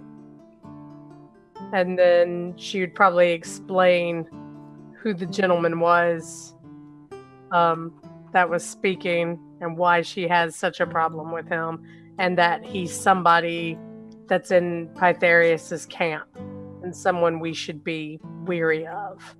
And if we can learn more about him out here and why he's here, where he's set up, and what kind of influence he has with the Lothies. Need to get the man's name. Got a lot of work to do tomorrow. Got a lot of learning that needs to happen, but I understand that you were the only one that really knew about it, and you very much didn't Yeah. want to go talk to him. So that's more than fair. But you explained that so everyone at least understands what's up with the this older man with the cane and why he's an item of interest. As you go to bed, as you're readying yourselves, as you take off your sword belt and put Siaran down in Ori, you hear the sword speak to you again. I gotta say, didn't want you to get too big of a head at the party, but that was impressive. Wait a minute. Did you just compliment me? This is why I didn't do it at the party, girl. Now, Just don't get me making wrong, sure. I'm gonna give credit where credit's due. Everything you've done prior now just seemed to be technically surviving. I mean, you haven't died yet, which is impressive of its own regard. But that's a lot better than I was expecting, I'm gonna say. I'm happy that you're impressed. Now he's getting sarcastic. Wouldn't be fair if I didn't throw jabs at you too. Can't blame you. So, this is a bit of a questionable mission we've taken, isn't it? Out here in Marat trying to get, supposedly, the princess's own mansion back. And she needs us. 5 people she's met one time. And she trusts with overthrowing an entire county. That's an interesting thought you bring up here. It does seem off. There seems like there's more that we should probably find out. Definitely. Whatever Martellus says, don't get me wrong, you gotta trust someone. But remember, everyone's out for themselves. At the end of the day, whatever their goals are, they're exactly that. Their goals. And they're only gonna help you as far as it helps themselves. The name Eutropia still carries power, regardless of what's happening with the throne or the Exaltation Massacre or any of that. And I'm damn sure that if the princess rode out here and demanded her palace back, Bartleby'd give it up. There's a reason she's not doing it. You think he would just give it up, really? They might protest a bit, but I think he's gonna stand up to Princess Eutropia. It's a bit questionable. That's all I'm saying. Something to think about.